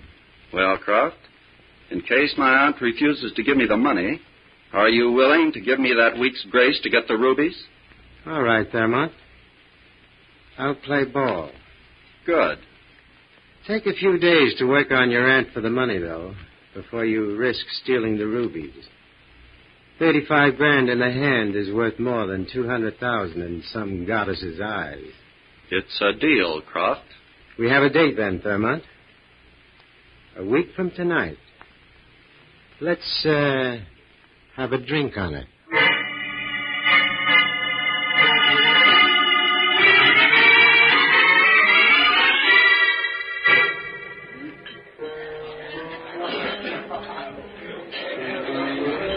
it looks as though everyone in the Blue Book has turned out for this opening. Well, it certainly does, Fern. A nightclub opening, too. I guess the place is made. If they squeeze us in any tighter here, we won't dare eat any dinner. Oh, now we must avoid that catastrophe at any cost. Oh, Jim, help me pick out the celebrities. Well, let's see. There's the mayor over there. And at the table next to him are Mrs. Lydia Wimbersham and her nephew, Hollis Thurmond. Oh, I've heard of her. She's the richest woman in the state, isn't she? Yes, but young Hollis is doing everything he can to relieve her of that honor. Oh, Fern, she's wearing her rubies, the earrings. Gee, are those the famous eyes of Sheba rubies? That's right, Fern. Oh, good heavens, I never thought I'd see such jewels in a nightclub. Mrs. Wimbersham doesn't appear in public very often, but when she does, she makes folks sit up and take notice. Oh, gosh, this is exciting. Jim, let's dance. I want to get a closer look at those rubies. All right, Fern, let's go.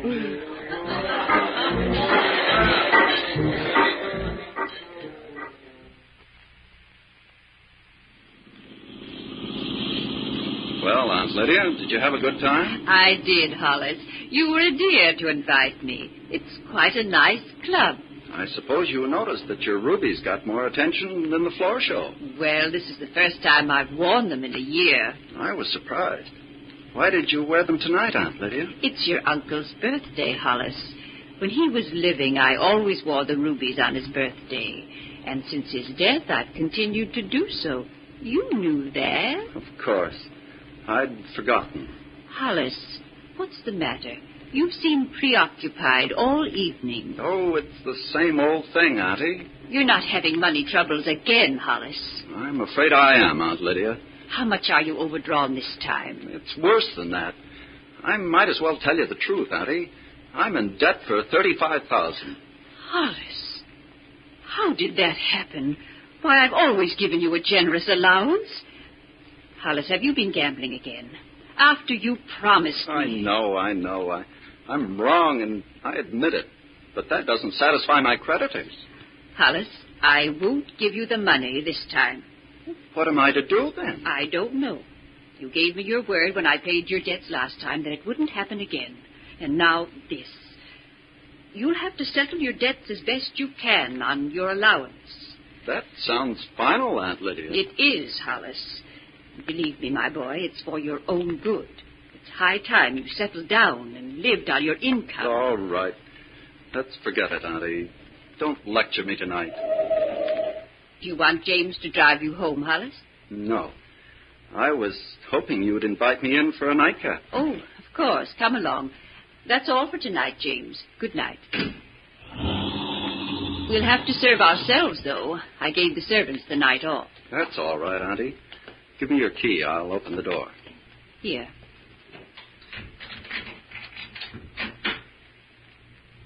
Those servants have left all the lights burning again. Go into the library, Hollis. I'll join you in a minute. Where are you going, Auntie? I want to put these earrings in the safe in the living room. Go ahead. Mix yourself something to drink, Hollis. Right. Don't be long. I'll send these rubies back to the vault tomorrow. I feel uneasy having them here in the safe. Oh, it's a relief to get them off. They're so heavy.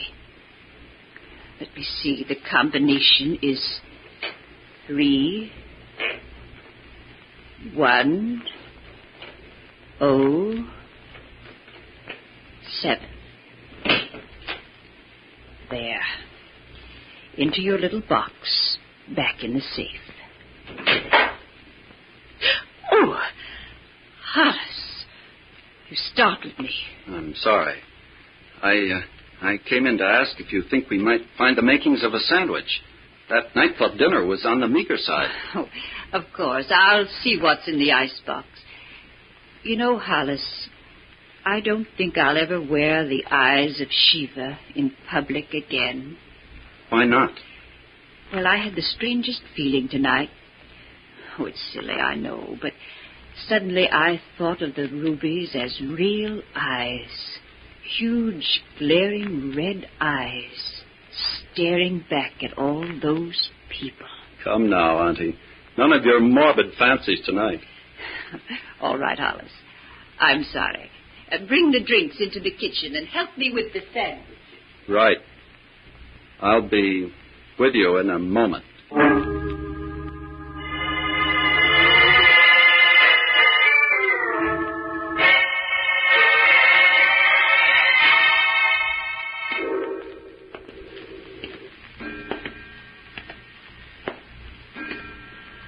I hear footsteps in this room.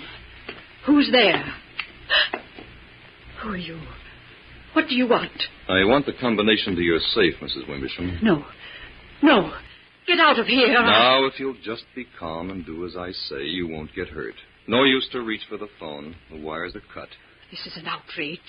Come downstairs and open up that safe, or... Well, I'm prepared to kill you if I have to. It's up to you. All right. I'll come. After you, Mrs. Wimbersham. You're after the rubies, of course. But what good will they do you? No one will dare buy them. I'll worry about that. This way. Okay. Now suppose you open up the safe. 3, 1, 0, 7. Very simple. Should have been able to figure that out for myself. All right, take out the rubies. What sort of a game is this? They're not here. You've already taken them. No stalling now. Fish them out. They're not here, I tell you. Look for yourself. Stand back. They're not here. And you knew they weren't. Talk fast, Mrs. Wimbersham. Where are those rubies? I don't know. I put them in the safe less than 2 hours ago, and now they're gone. You're lying. Where are they? Honestly, I don't know. I'm going to get those rubies, Mrs. Wimbersham, if I have to choke the truth out of you. Believe me, I'd tell you if I knew. Well, we'll see about that. Talk! Take your hands away. You're choking. Where are they? I don't know. Please, Answer quick, or I'll finish the job. I don't know what happened to them. I don't know. Where are they? My rubies. The eyes. Chin.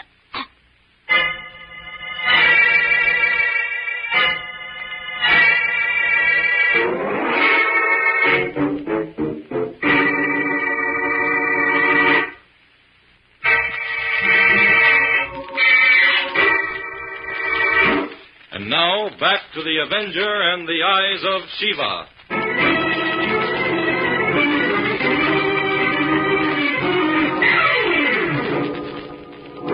Honestly, Jim, I feel terribly sorry for Inspector White.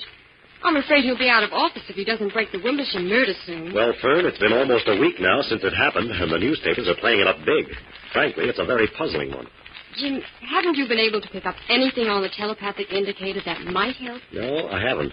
If I'd been at the indicator the night the murder was committed, I probably could have. But by the time we found out about it, the strong emotional impulses that surround a death by violence had weakened, and I could pick up only confused impressions. Jim, do you think Mrs. Wimbersham's nephew could have done it? Well, evidently the police don't think so, Fern. They released Thurmont yesterday. Oh, that must be Inspector White now.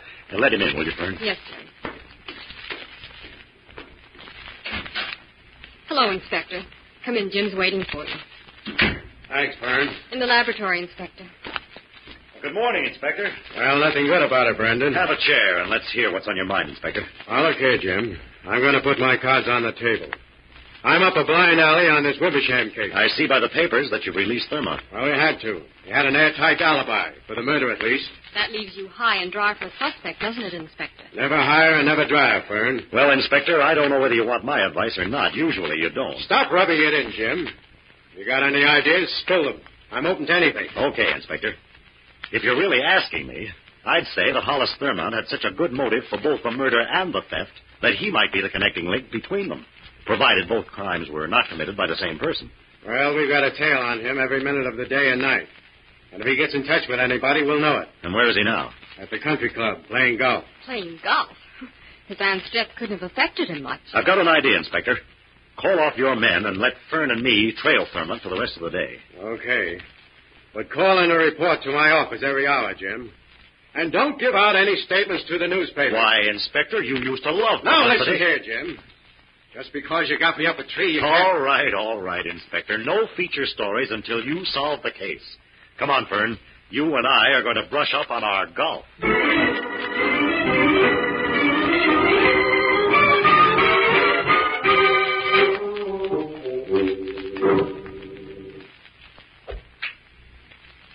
Jim, I've hit another ball out of bounds. My dear Miss Collier, the idea is to keep your eye on the ball, remember? Yes, that's just the trouble.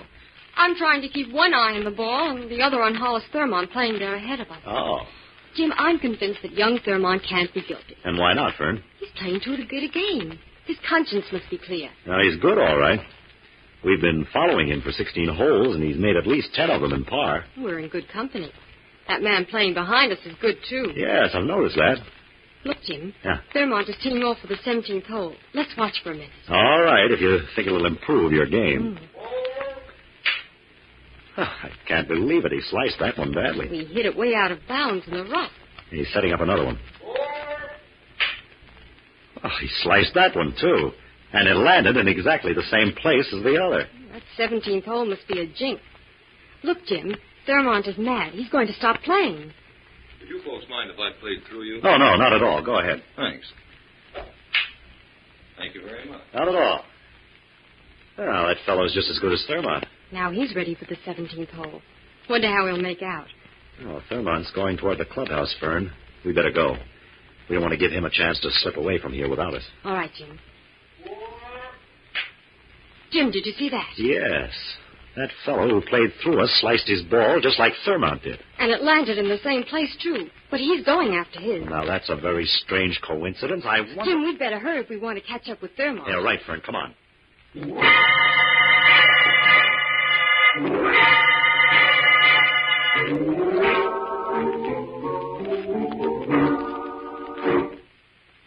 Did Thurmont come out of the clubhouse yet, Fern? Yes, a few moments ago, Jim. He went around to get his car. I just called the inspector. He says we're to stay with Thurmont. Oh, we'd better get in the car then and be ready to follow. Right. I think we're on a cold trail, though. Thurmont hasn't even spoken to anyone out here. Help, get the police. What's happened? Mr. Thurmont, he's been strangled in his car. Call Inspector White at police headquarters, attendant. Yes, sir. Tell him to get out here right away. Yes, sir. Oh, Jim, I can't believe it. Why, only a few moments Fern, ago I want you to get a caddy and go down to the rough and get those golf balls. The golf balls? Why, what in the world can they have to do with Never it? mind that now. Get those golf balls and bring them back here. All right, Jim. And in the meantime, I'll see if I can pick up the trail of Thurmont's murderer.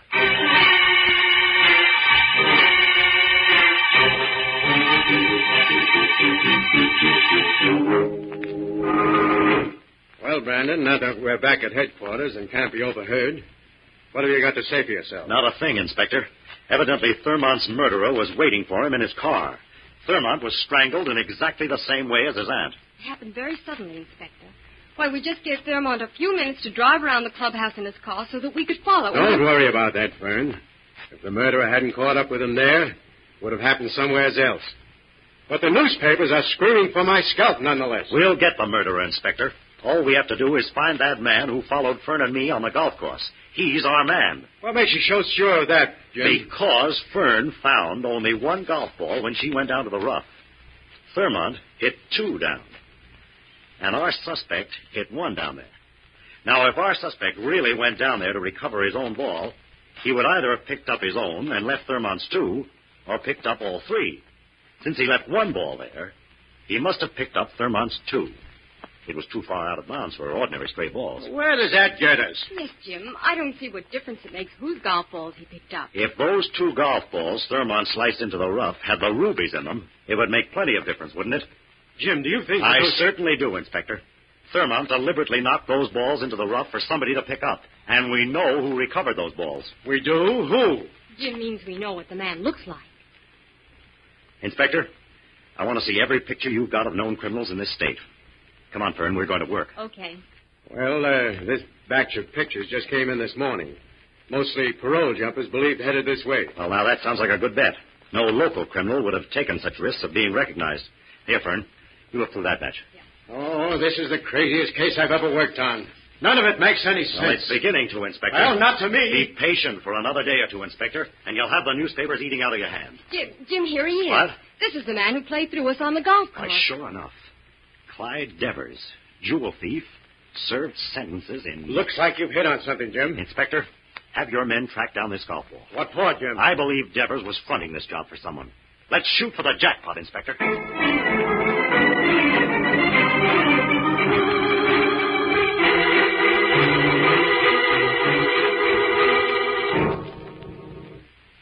This is Clutcher Cross Place, Vern. According to the inspector's list, Croft buys the type of golf ball Devers used.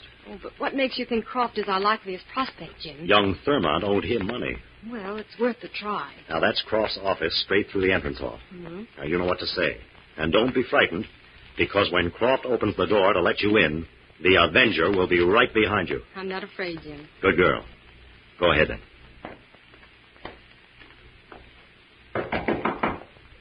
Come in. Mr. Croft? Yes? What do you want? Come in and close the door. Mr. Croft, I'm from the firm Byers and Trembling. We're in charge of settling the Wimbersham estate, and I'm getting a list of Hollis Thurmont's creditors. What was the amount Mr. Thurmont owed you? Since when are gambling debts paid off by an estate? You wouldn't happen to be a detective, would you? Why, no, I'm... Devers!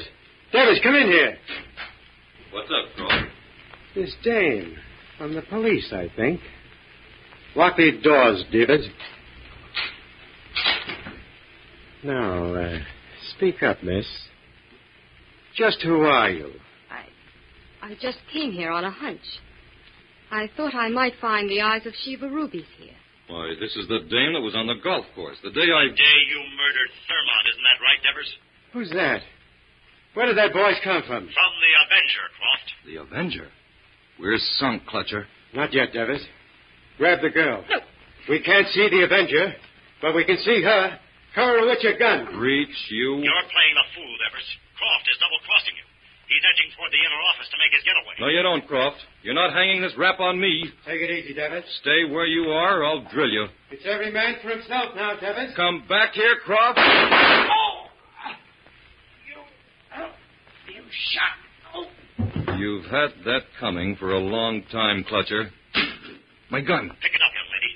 I knocked it out of your hand, Devers. I have it, Avenger. Stand back against the wall, Devers. Shoot him if he makes a move. It was Croft, I tell you. He hired me. He engineered the whole thing. He's the man you... dead, Devers. Save your story for the police.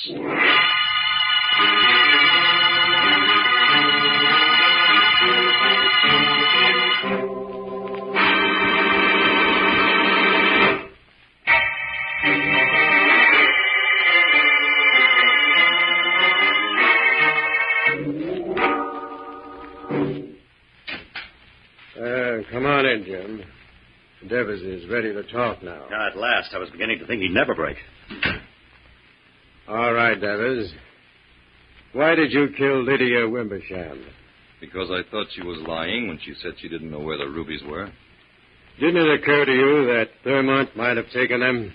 No, I didn't know anything about the Thurmont angle until after I failed to get the rubies. Then Croft told me Thurmont must have beaten us to it.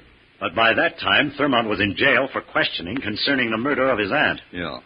We just had to sit tight and wait until he was free to make contact with his customer. When did you first suspect that the rubies were in the golf ball? Not until Thurmont sliced them into the rough. I'm an expert on golf. I could see that he deliberately sliced those balls. Then, after you recovered the balls, you went back to the clubhouse and killed Thurmont? Croft told me to.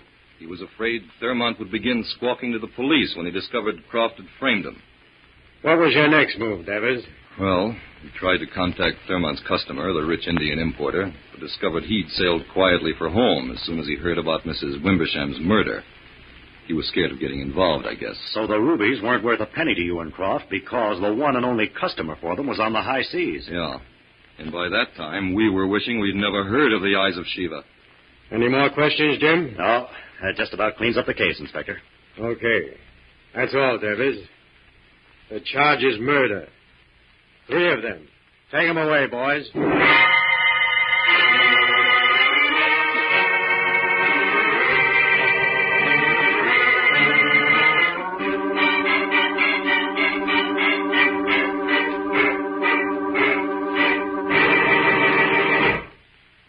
But, Jim, I still don't understand.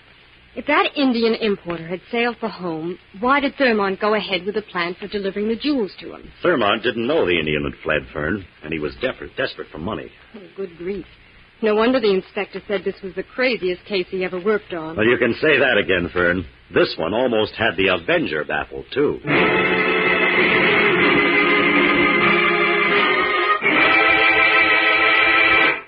All characters, names, places, and plots used in the Avenger program are fictitious. Any similarity to persons living or dead is purely coincidental.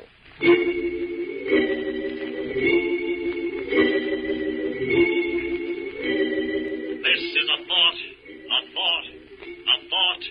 Remember, listen for another adventure of The Avenger.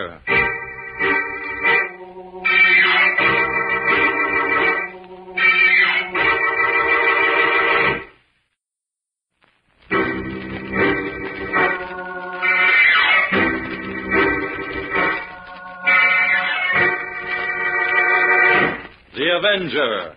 The road to crime ends in a trap that justice sets. Crime does not pay.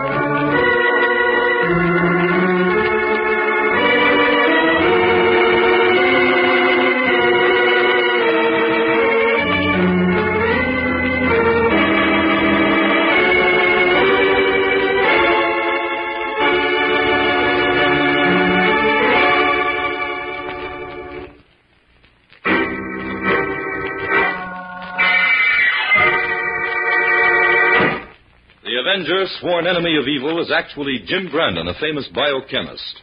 Through his numerous scientific experiments, Brandon has perfected two inventions to aid him in his crusade against crime as the Avenger: the telepathic indicator by which he is able to pick up thought flashes, and the secret diffusion capsule, which cloaks him in the black light of invisibility. Brandon's assistant, the beautiful Fern Collier, is the only one who shares his secrets and knows that he is the man the underworld fears as the Avenger. And now, the Avenger and the Coins of Death.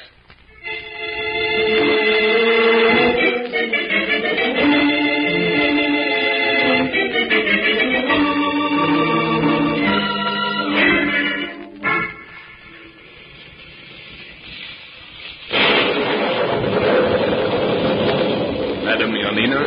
Yes? Come into tent. Out of range. Oh, thank you. You come to Yanina, the queen of the gypsies, to have your future foretold. Is that not so? Yes, my name is Caspar Hobson, but a friend of mine recommended you. Sit there, across the table, in the lamplight. I would see your face. Oh, yes, of course. Now, cross this old gypsy's palm with silver, and she will call upon the spirits of old Romany to reveal your future to Yanina. Silver, yes. I have a coin for you here. A rare old silver coin. Here, take it. No!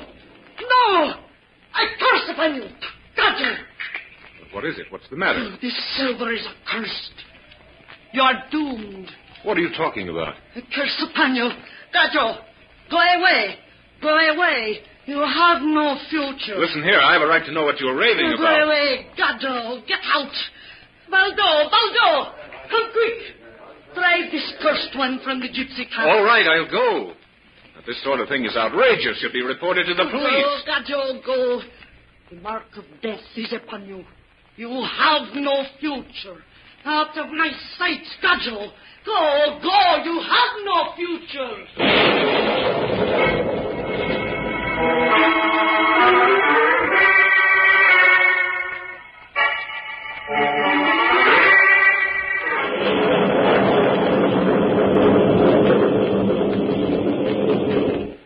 Climb in the car, quick, Casper. You're dripping wet. Yes, thanks, Tom. Let's get out of here.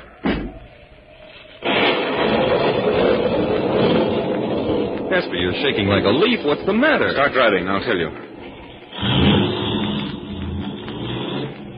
Now, what is it? Well, that old hag of a gypsy woman. She drove me out. You mean she wouldn't tell your fortune? That's right, Tom. She shrieked at me like a madwoman. Told me I had no future. Oh, that's nothing to get so upset about, Casper. Probably her stock way of getting rid of customers after she gets her money. Yeah, that's what I would have thought, too. Except she didn't take my money. She didn't take your money? No, she threw it away from her as though it had a plague on it. Then she started shouting that I had no future. Oh, don't take it so seriously, Casper. All this fortune-telling is a bunk anyway. I'm surprised you ever bothered driving out here over this muddy country road in this weather. Well, business worries can drive a man to any extreme, Tom, and I am worried. Now, look, Casper, you're on the very threshold of $1 million. Why, that C3M you've invented will revolutionize the whole industry. That's just the trouble. It'll drive hundreds of established companies out of business and make a legion of enemies for me. Be careful, Tom. Tom! You almost went off the road there.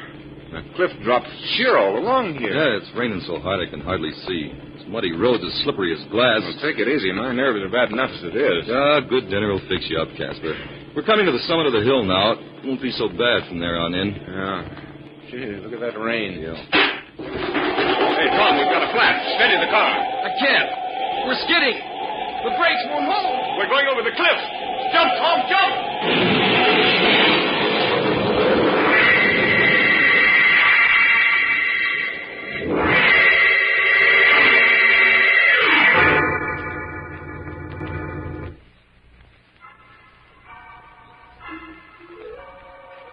Fern, I picked up that wild music on the telepathic indicator again. Where do you suppose it's coming from, Jim? I'm not sure, Fern, but it sounds like gypsy music.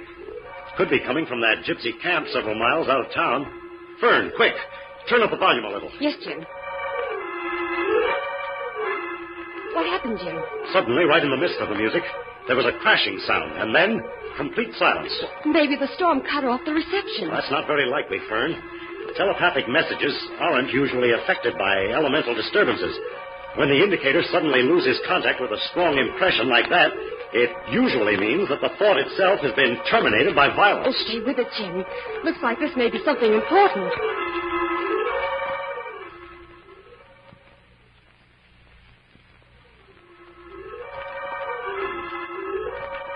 Were you able to pick up anything more, Jim? No, not a thing, Fern. Oh, that must be Inspector White, Jim. Remember, we invited him to dinner. Oh, yes.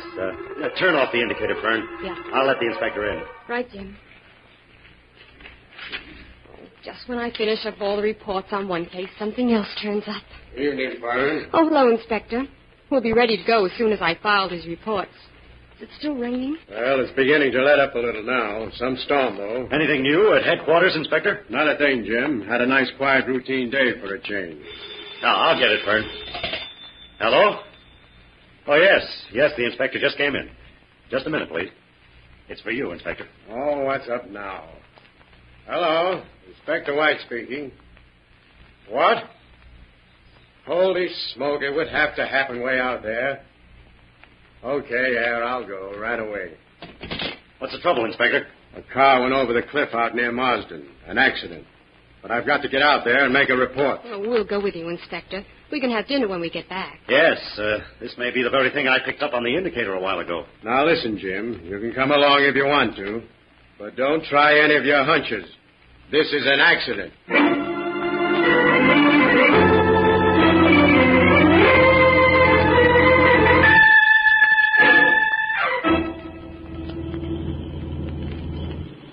Jim, isn't this the road we took to the scene of the accident last night? That's right, Fern. Oh, why are we coming out here again? Jim, you're holding back on me. What are you up to? Well, I did a little checking when I got home last night, Fern, and discovered that this Hobson accident was the second to occur at that same spot within a few months. Oh, in other words, you're suspicious? Yes. But this is a very dangerous piece of road, Jim, and in wet weather I can easily see how a car might skid over the side. Yes, but what was that car doing out here last night? This is really a private road, and no one in his right mind would drive over it in a storm if there were any other way of reaching his destination. Well, this is all farmland around here. Here's the spot where the car went over the cliff. I want to take a look around. Come on, Fern. What are you looking for, Jim? The tires on that car were badly ripped. I wonder if that happened before the car went over or when it crashed. Well, let's see if we can find anything. The rain seems to have done a good job of covering up all traces of the skidding. The mud's too deep to do much walking around here. Yeah. They might as well drive on, Fern. There's not a trace of a clue here.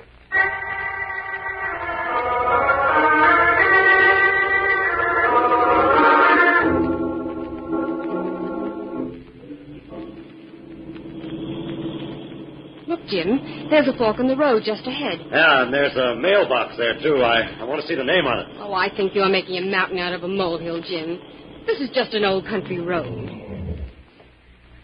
Can you make out the name on the box? Yeah, it's Philip Peters. Now what? Do we drive up that road and call on Farmer Philip Peters? No, we don't. First, we'll investigate the other fork in the road. Well, nothing's invigorating as a morning drive in the country, I always say. Only when I think of all the work I have to do on those laboratory reports, I can't enjoy it as I should. Look, Fern, over there. Oh, it's a gypsy camp. I thought they were located somewhere in this section. Now this motor trip is beginning to make a little sense.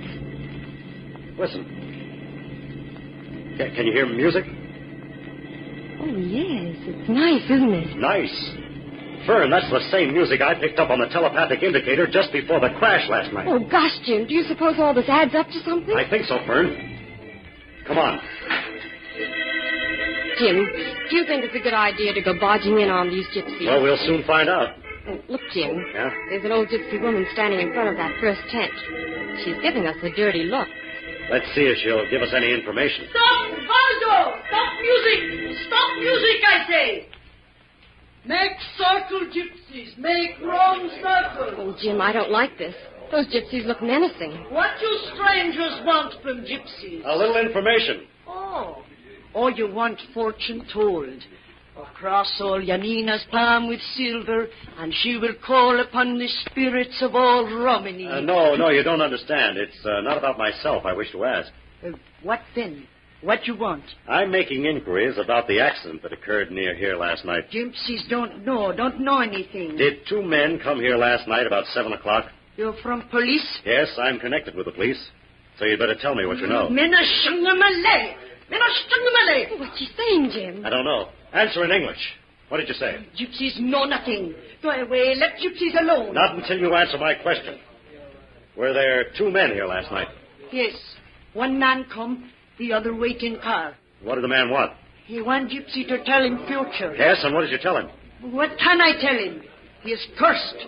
He has no future. How did you know that? You didn't read that in his palm. I will say nothing more. Then I think you better come with us. Maybe the police can make your talk down at headquarters. No. Speak in English. The accursed must die. You cannot blame gypsies.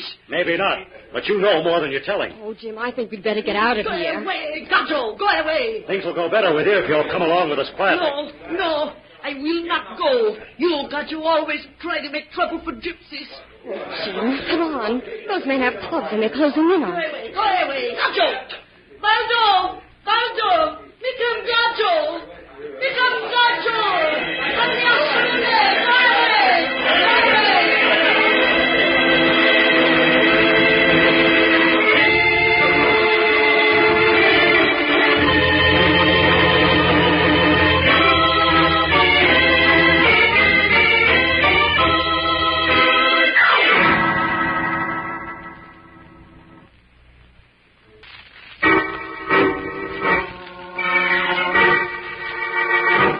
Now back to the Avenger and the Coins of Death.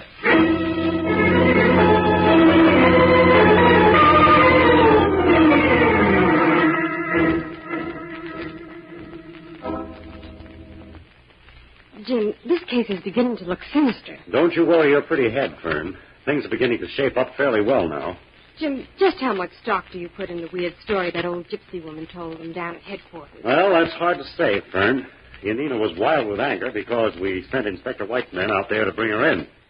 She might have told a few lies just to get even. That's why I'm going to investigate everything she said. Well, she claimed that Philip Peters, who owns the land where the gypsy camp is located, gave them permission to stay there as long as they wished it, didn't she? Yes, and now that either means that Mr. Peters is a very generous man, Or that he had some reason for wanting the gypsies to stay there. Oh, I don't trust those gypsies, Jim. All the facts in the case seem to hinge around them. Yes, Yanina admits that Richfield, the first victim, came to her camp the night he went over the cliff 3 months ago. She told him he had no future, and no one ever saw him alive again.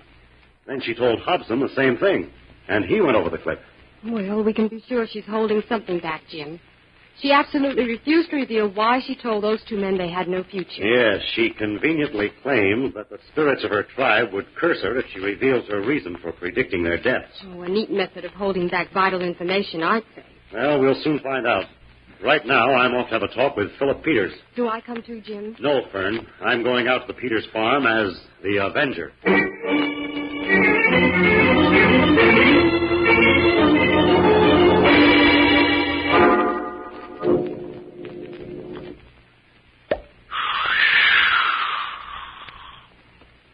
What's that? Who's in this barn? It's the Avenger, Peters. The Avenger? Where are you? I can't see you. No, but you can hear me, Peters. Well, what do you want? I haven't done anything. I thought the Avenger only fought criminals. I haven't committed any crime. Are you quite sure of that, Peters? There's evidence against you. Well, you can't frighten me, Avenger. I'm an honest farmer, and my conscience is clear. Then you shouldn't mind answering some questions, if they'll help solve a murder. Well, what are you getting at? Just this. Why did you give that tribe of gypsies permission to live rent-free on your land? Well, I didn't. Well, I mean, that is, What do you mean, Peters? If you didn't want them to stay, you could have driven them off. This is your land, isn't it? Yes, that is, in a way. Start making sense, Peters, or I'm not going to believe you're as innocent as you claim to be. Well, all right. I was warned never to tell this. But I didn't count on getting mixed up in anything crooked. Do you own the land, or don't you? Oh, no, I don't own it.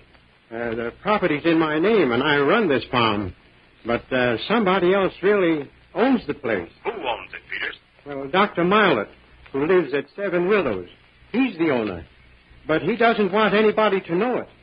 He said I could live here rent-free as long as I pretended the place was mine. Was it Dr. Milet's idea to let the gypsies stay here?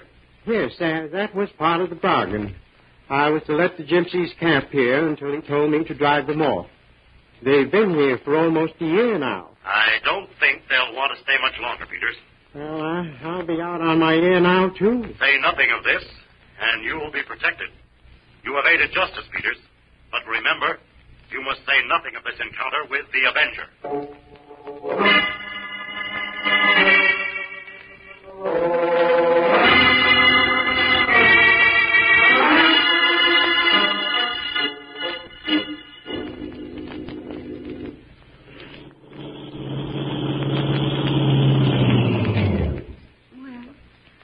Seven Willows just ahead. I think this must be the lane Jim meant for me to meet him. Oh, I thought he'd be here waiting. I hope nothing's happened. Oh, there he is. Jim, over here. Hello, Fern. You're punctual to the minute. Well, get in the car, Jim, and tell me what's been happening. What in the world were you doing up at Seven Willows? I thought you were going to see Peters. I went to Peters first and then came here to get a line on Dr. Milet. Dr. Milet? Who's he? He's a mind analyst who specializes in silent thought as a nerve treatment for wealthy clients. Well, how does he fit into the picture? Did you question him? No, I went into Seven Willows merely to observe and listen. No one saw me. Did you find out anything, Jim? Plenty, I think. Dr. Milet was interviewing a young lady by the name of Helen Dresden. When she asked him for advice about her future, he suggested that she visit the gypsies. Ah, this is beginning to add up to something at last. Yeah, we'll have to work fast, Fern. It's starting to rain. Well, what do we do, Jim? First, we'll intercept Miss Dresden as she drives past here. I'll block the road with our car, and she'll have to stop. There. We'd better get out of the car, Fern. All right. Oh, here she comes now. What's the matter? Is your car stalled? No, we want to speak to you for a moment. What is this? Listen, if you... Oh, please don't be frightened, Miss Dresden. This is Jim Brandon of the police department. Oh. Well, what do you want? Miss Dresden, I have reason to believe your life is in danger. Well, that's a perfectly silly idea. Oh, no, it isn't, Miss Dresden. Several deaths have already occurred, and Mr. Brandon thinks you're the next online. You're headed for the gypsy camp, aren't you, Miss Dresden? That's right. If you wish to save your life, you'll let Miss Collier go in your place. But why? You will have to trust us, Miss Dresden. Well, what do you want me to do? You take my car and go directly to police headquarters. We'll borrow your car and go to the gypsy camp. All right. I don't get this, but if you're from the police, I suppose you know what you're doing. Oh, and one other thing, Miss Dresden. What instructions did Dr. Milet give you? Why, none in particular. He told me the gypsy woman, Janina, was clever at foretelling the future. Yeah? To go over there and, oh, yes, he told me to give her this old silver coin. Let me see that coin. Here. Look at this, Fern. What is it, Jim? Oh, I've never seen a silver piece like that. No, Fern. This is Dr. Milet's coin of death.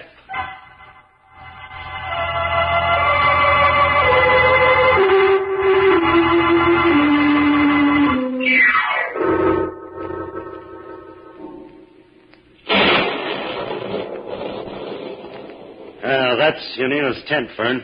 I'll wait here while you go inside. You know what to do. Yes, Jim. This should only take a minute. Madame Janina? Madame Janina, may I come inside? Yes. Come. Oh, it's you. What you want now? Come make more trouble for gypsies. No, Madame Janina. I want to have my future read. Now you make joke of gypsy. No, seriously. I want you to tell my fortune. Sit down, then. Across the gypsy's palm with silver. Yes. Here's a coin. No! No! What's the matter? You are cursed. You have no future. Go away. Gato, go away. Oh, Madame Janina. Oh, go. Go, you have no future. You have no future. Out of my sight, Gato. You will die. You will die.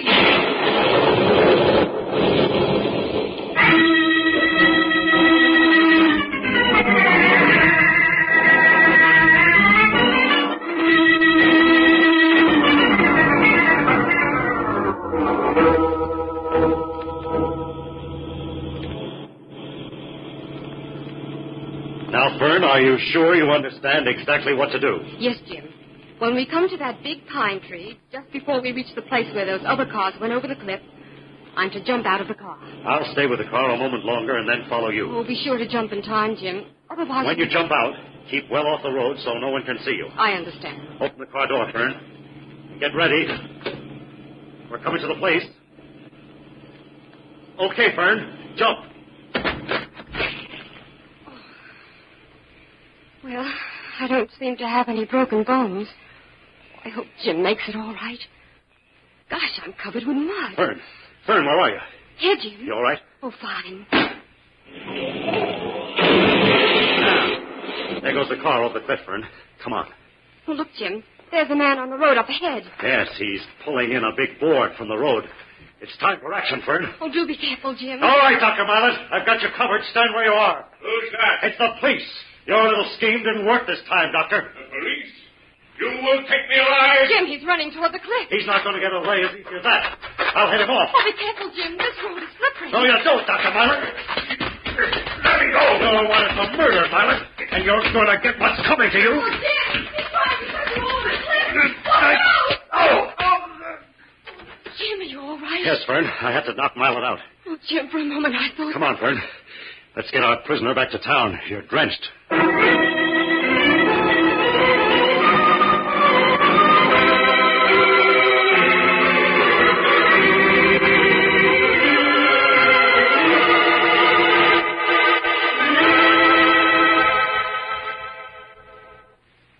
Jim, there are just a few points I want to get clear before I speak to the reporters. Reporters, Inspector? So soon? Well, this is something hot, Jim. Until I got Milet's confession, those deaths were booked as accidents. Really? You should be more careful, Inspector. Now, Jim, don't start that. Okay, Inspector. What do you want to know? Well, Milet confessed that he was paid by a big businessman to get rid of Ridgefield and Hobson, because both of them were about to patent a new process that would have ruined their competitors. But he won't say a word about that Dresden girl. Why did he plan to get rid of her? Yes, Jim. I don't understand that either. Helen Dresden was to inherit a fortune on her 25th birthday, which falls next week.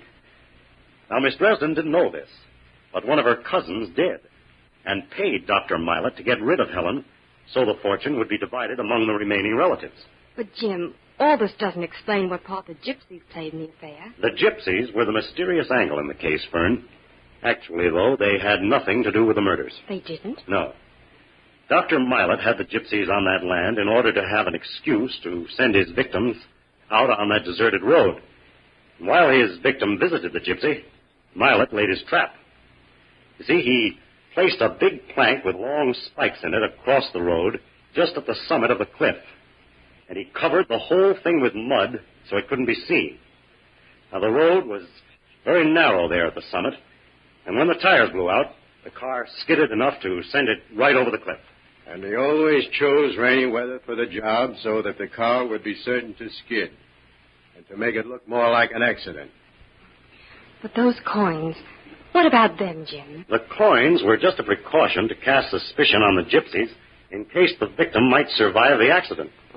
But why did the old gypsy go wild at the very sight of those coins and tell everyone who offered them to her that he had no future? Because, Fern, those coins were exact copies of the silver Judas accepted for the betrayal. All gypsies have been taught to hate them and to believe that all who possess them are doomed. Well, I think I owe Yanina an apology. Her predictions proved true in this case, anyway. Those really were coins of death.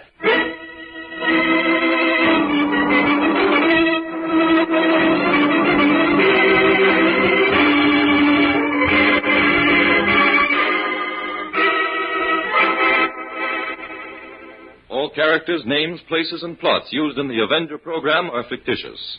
Any similarity to persons living or dead is purely coincidental.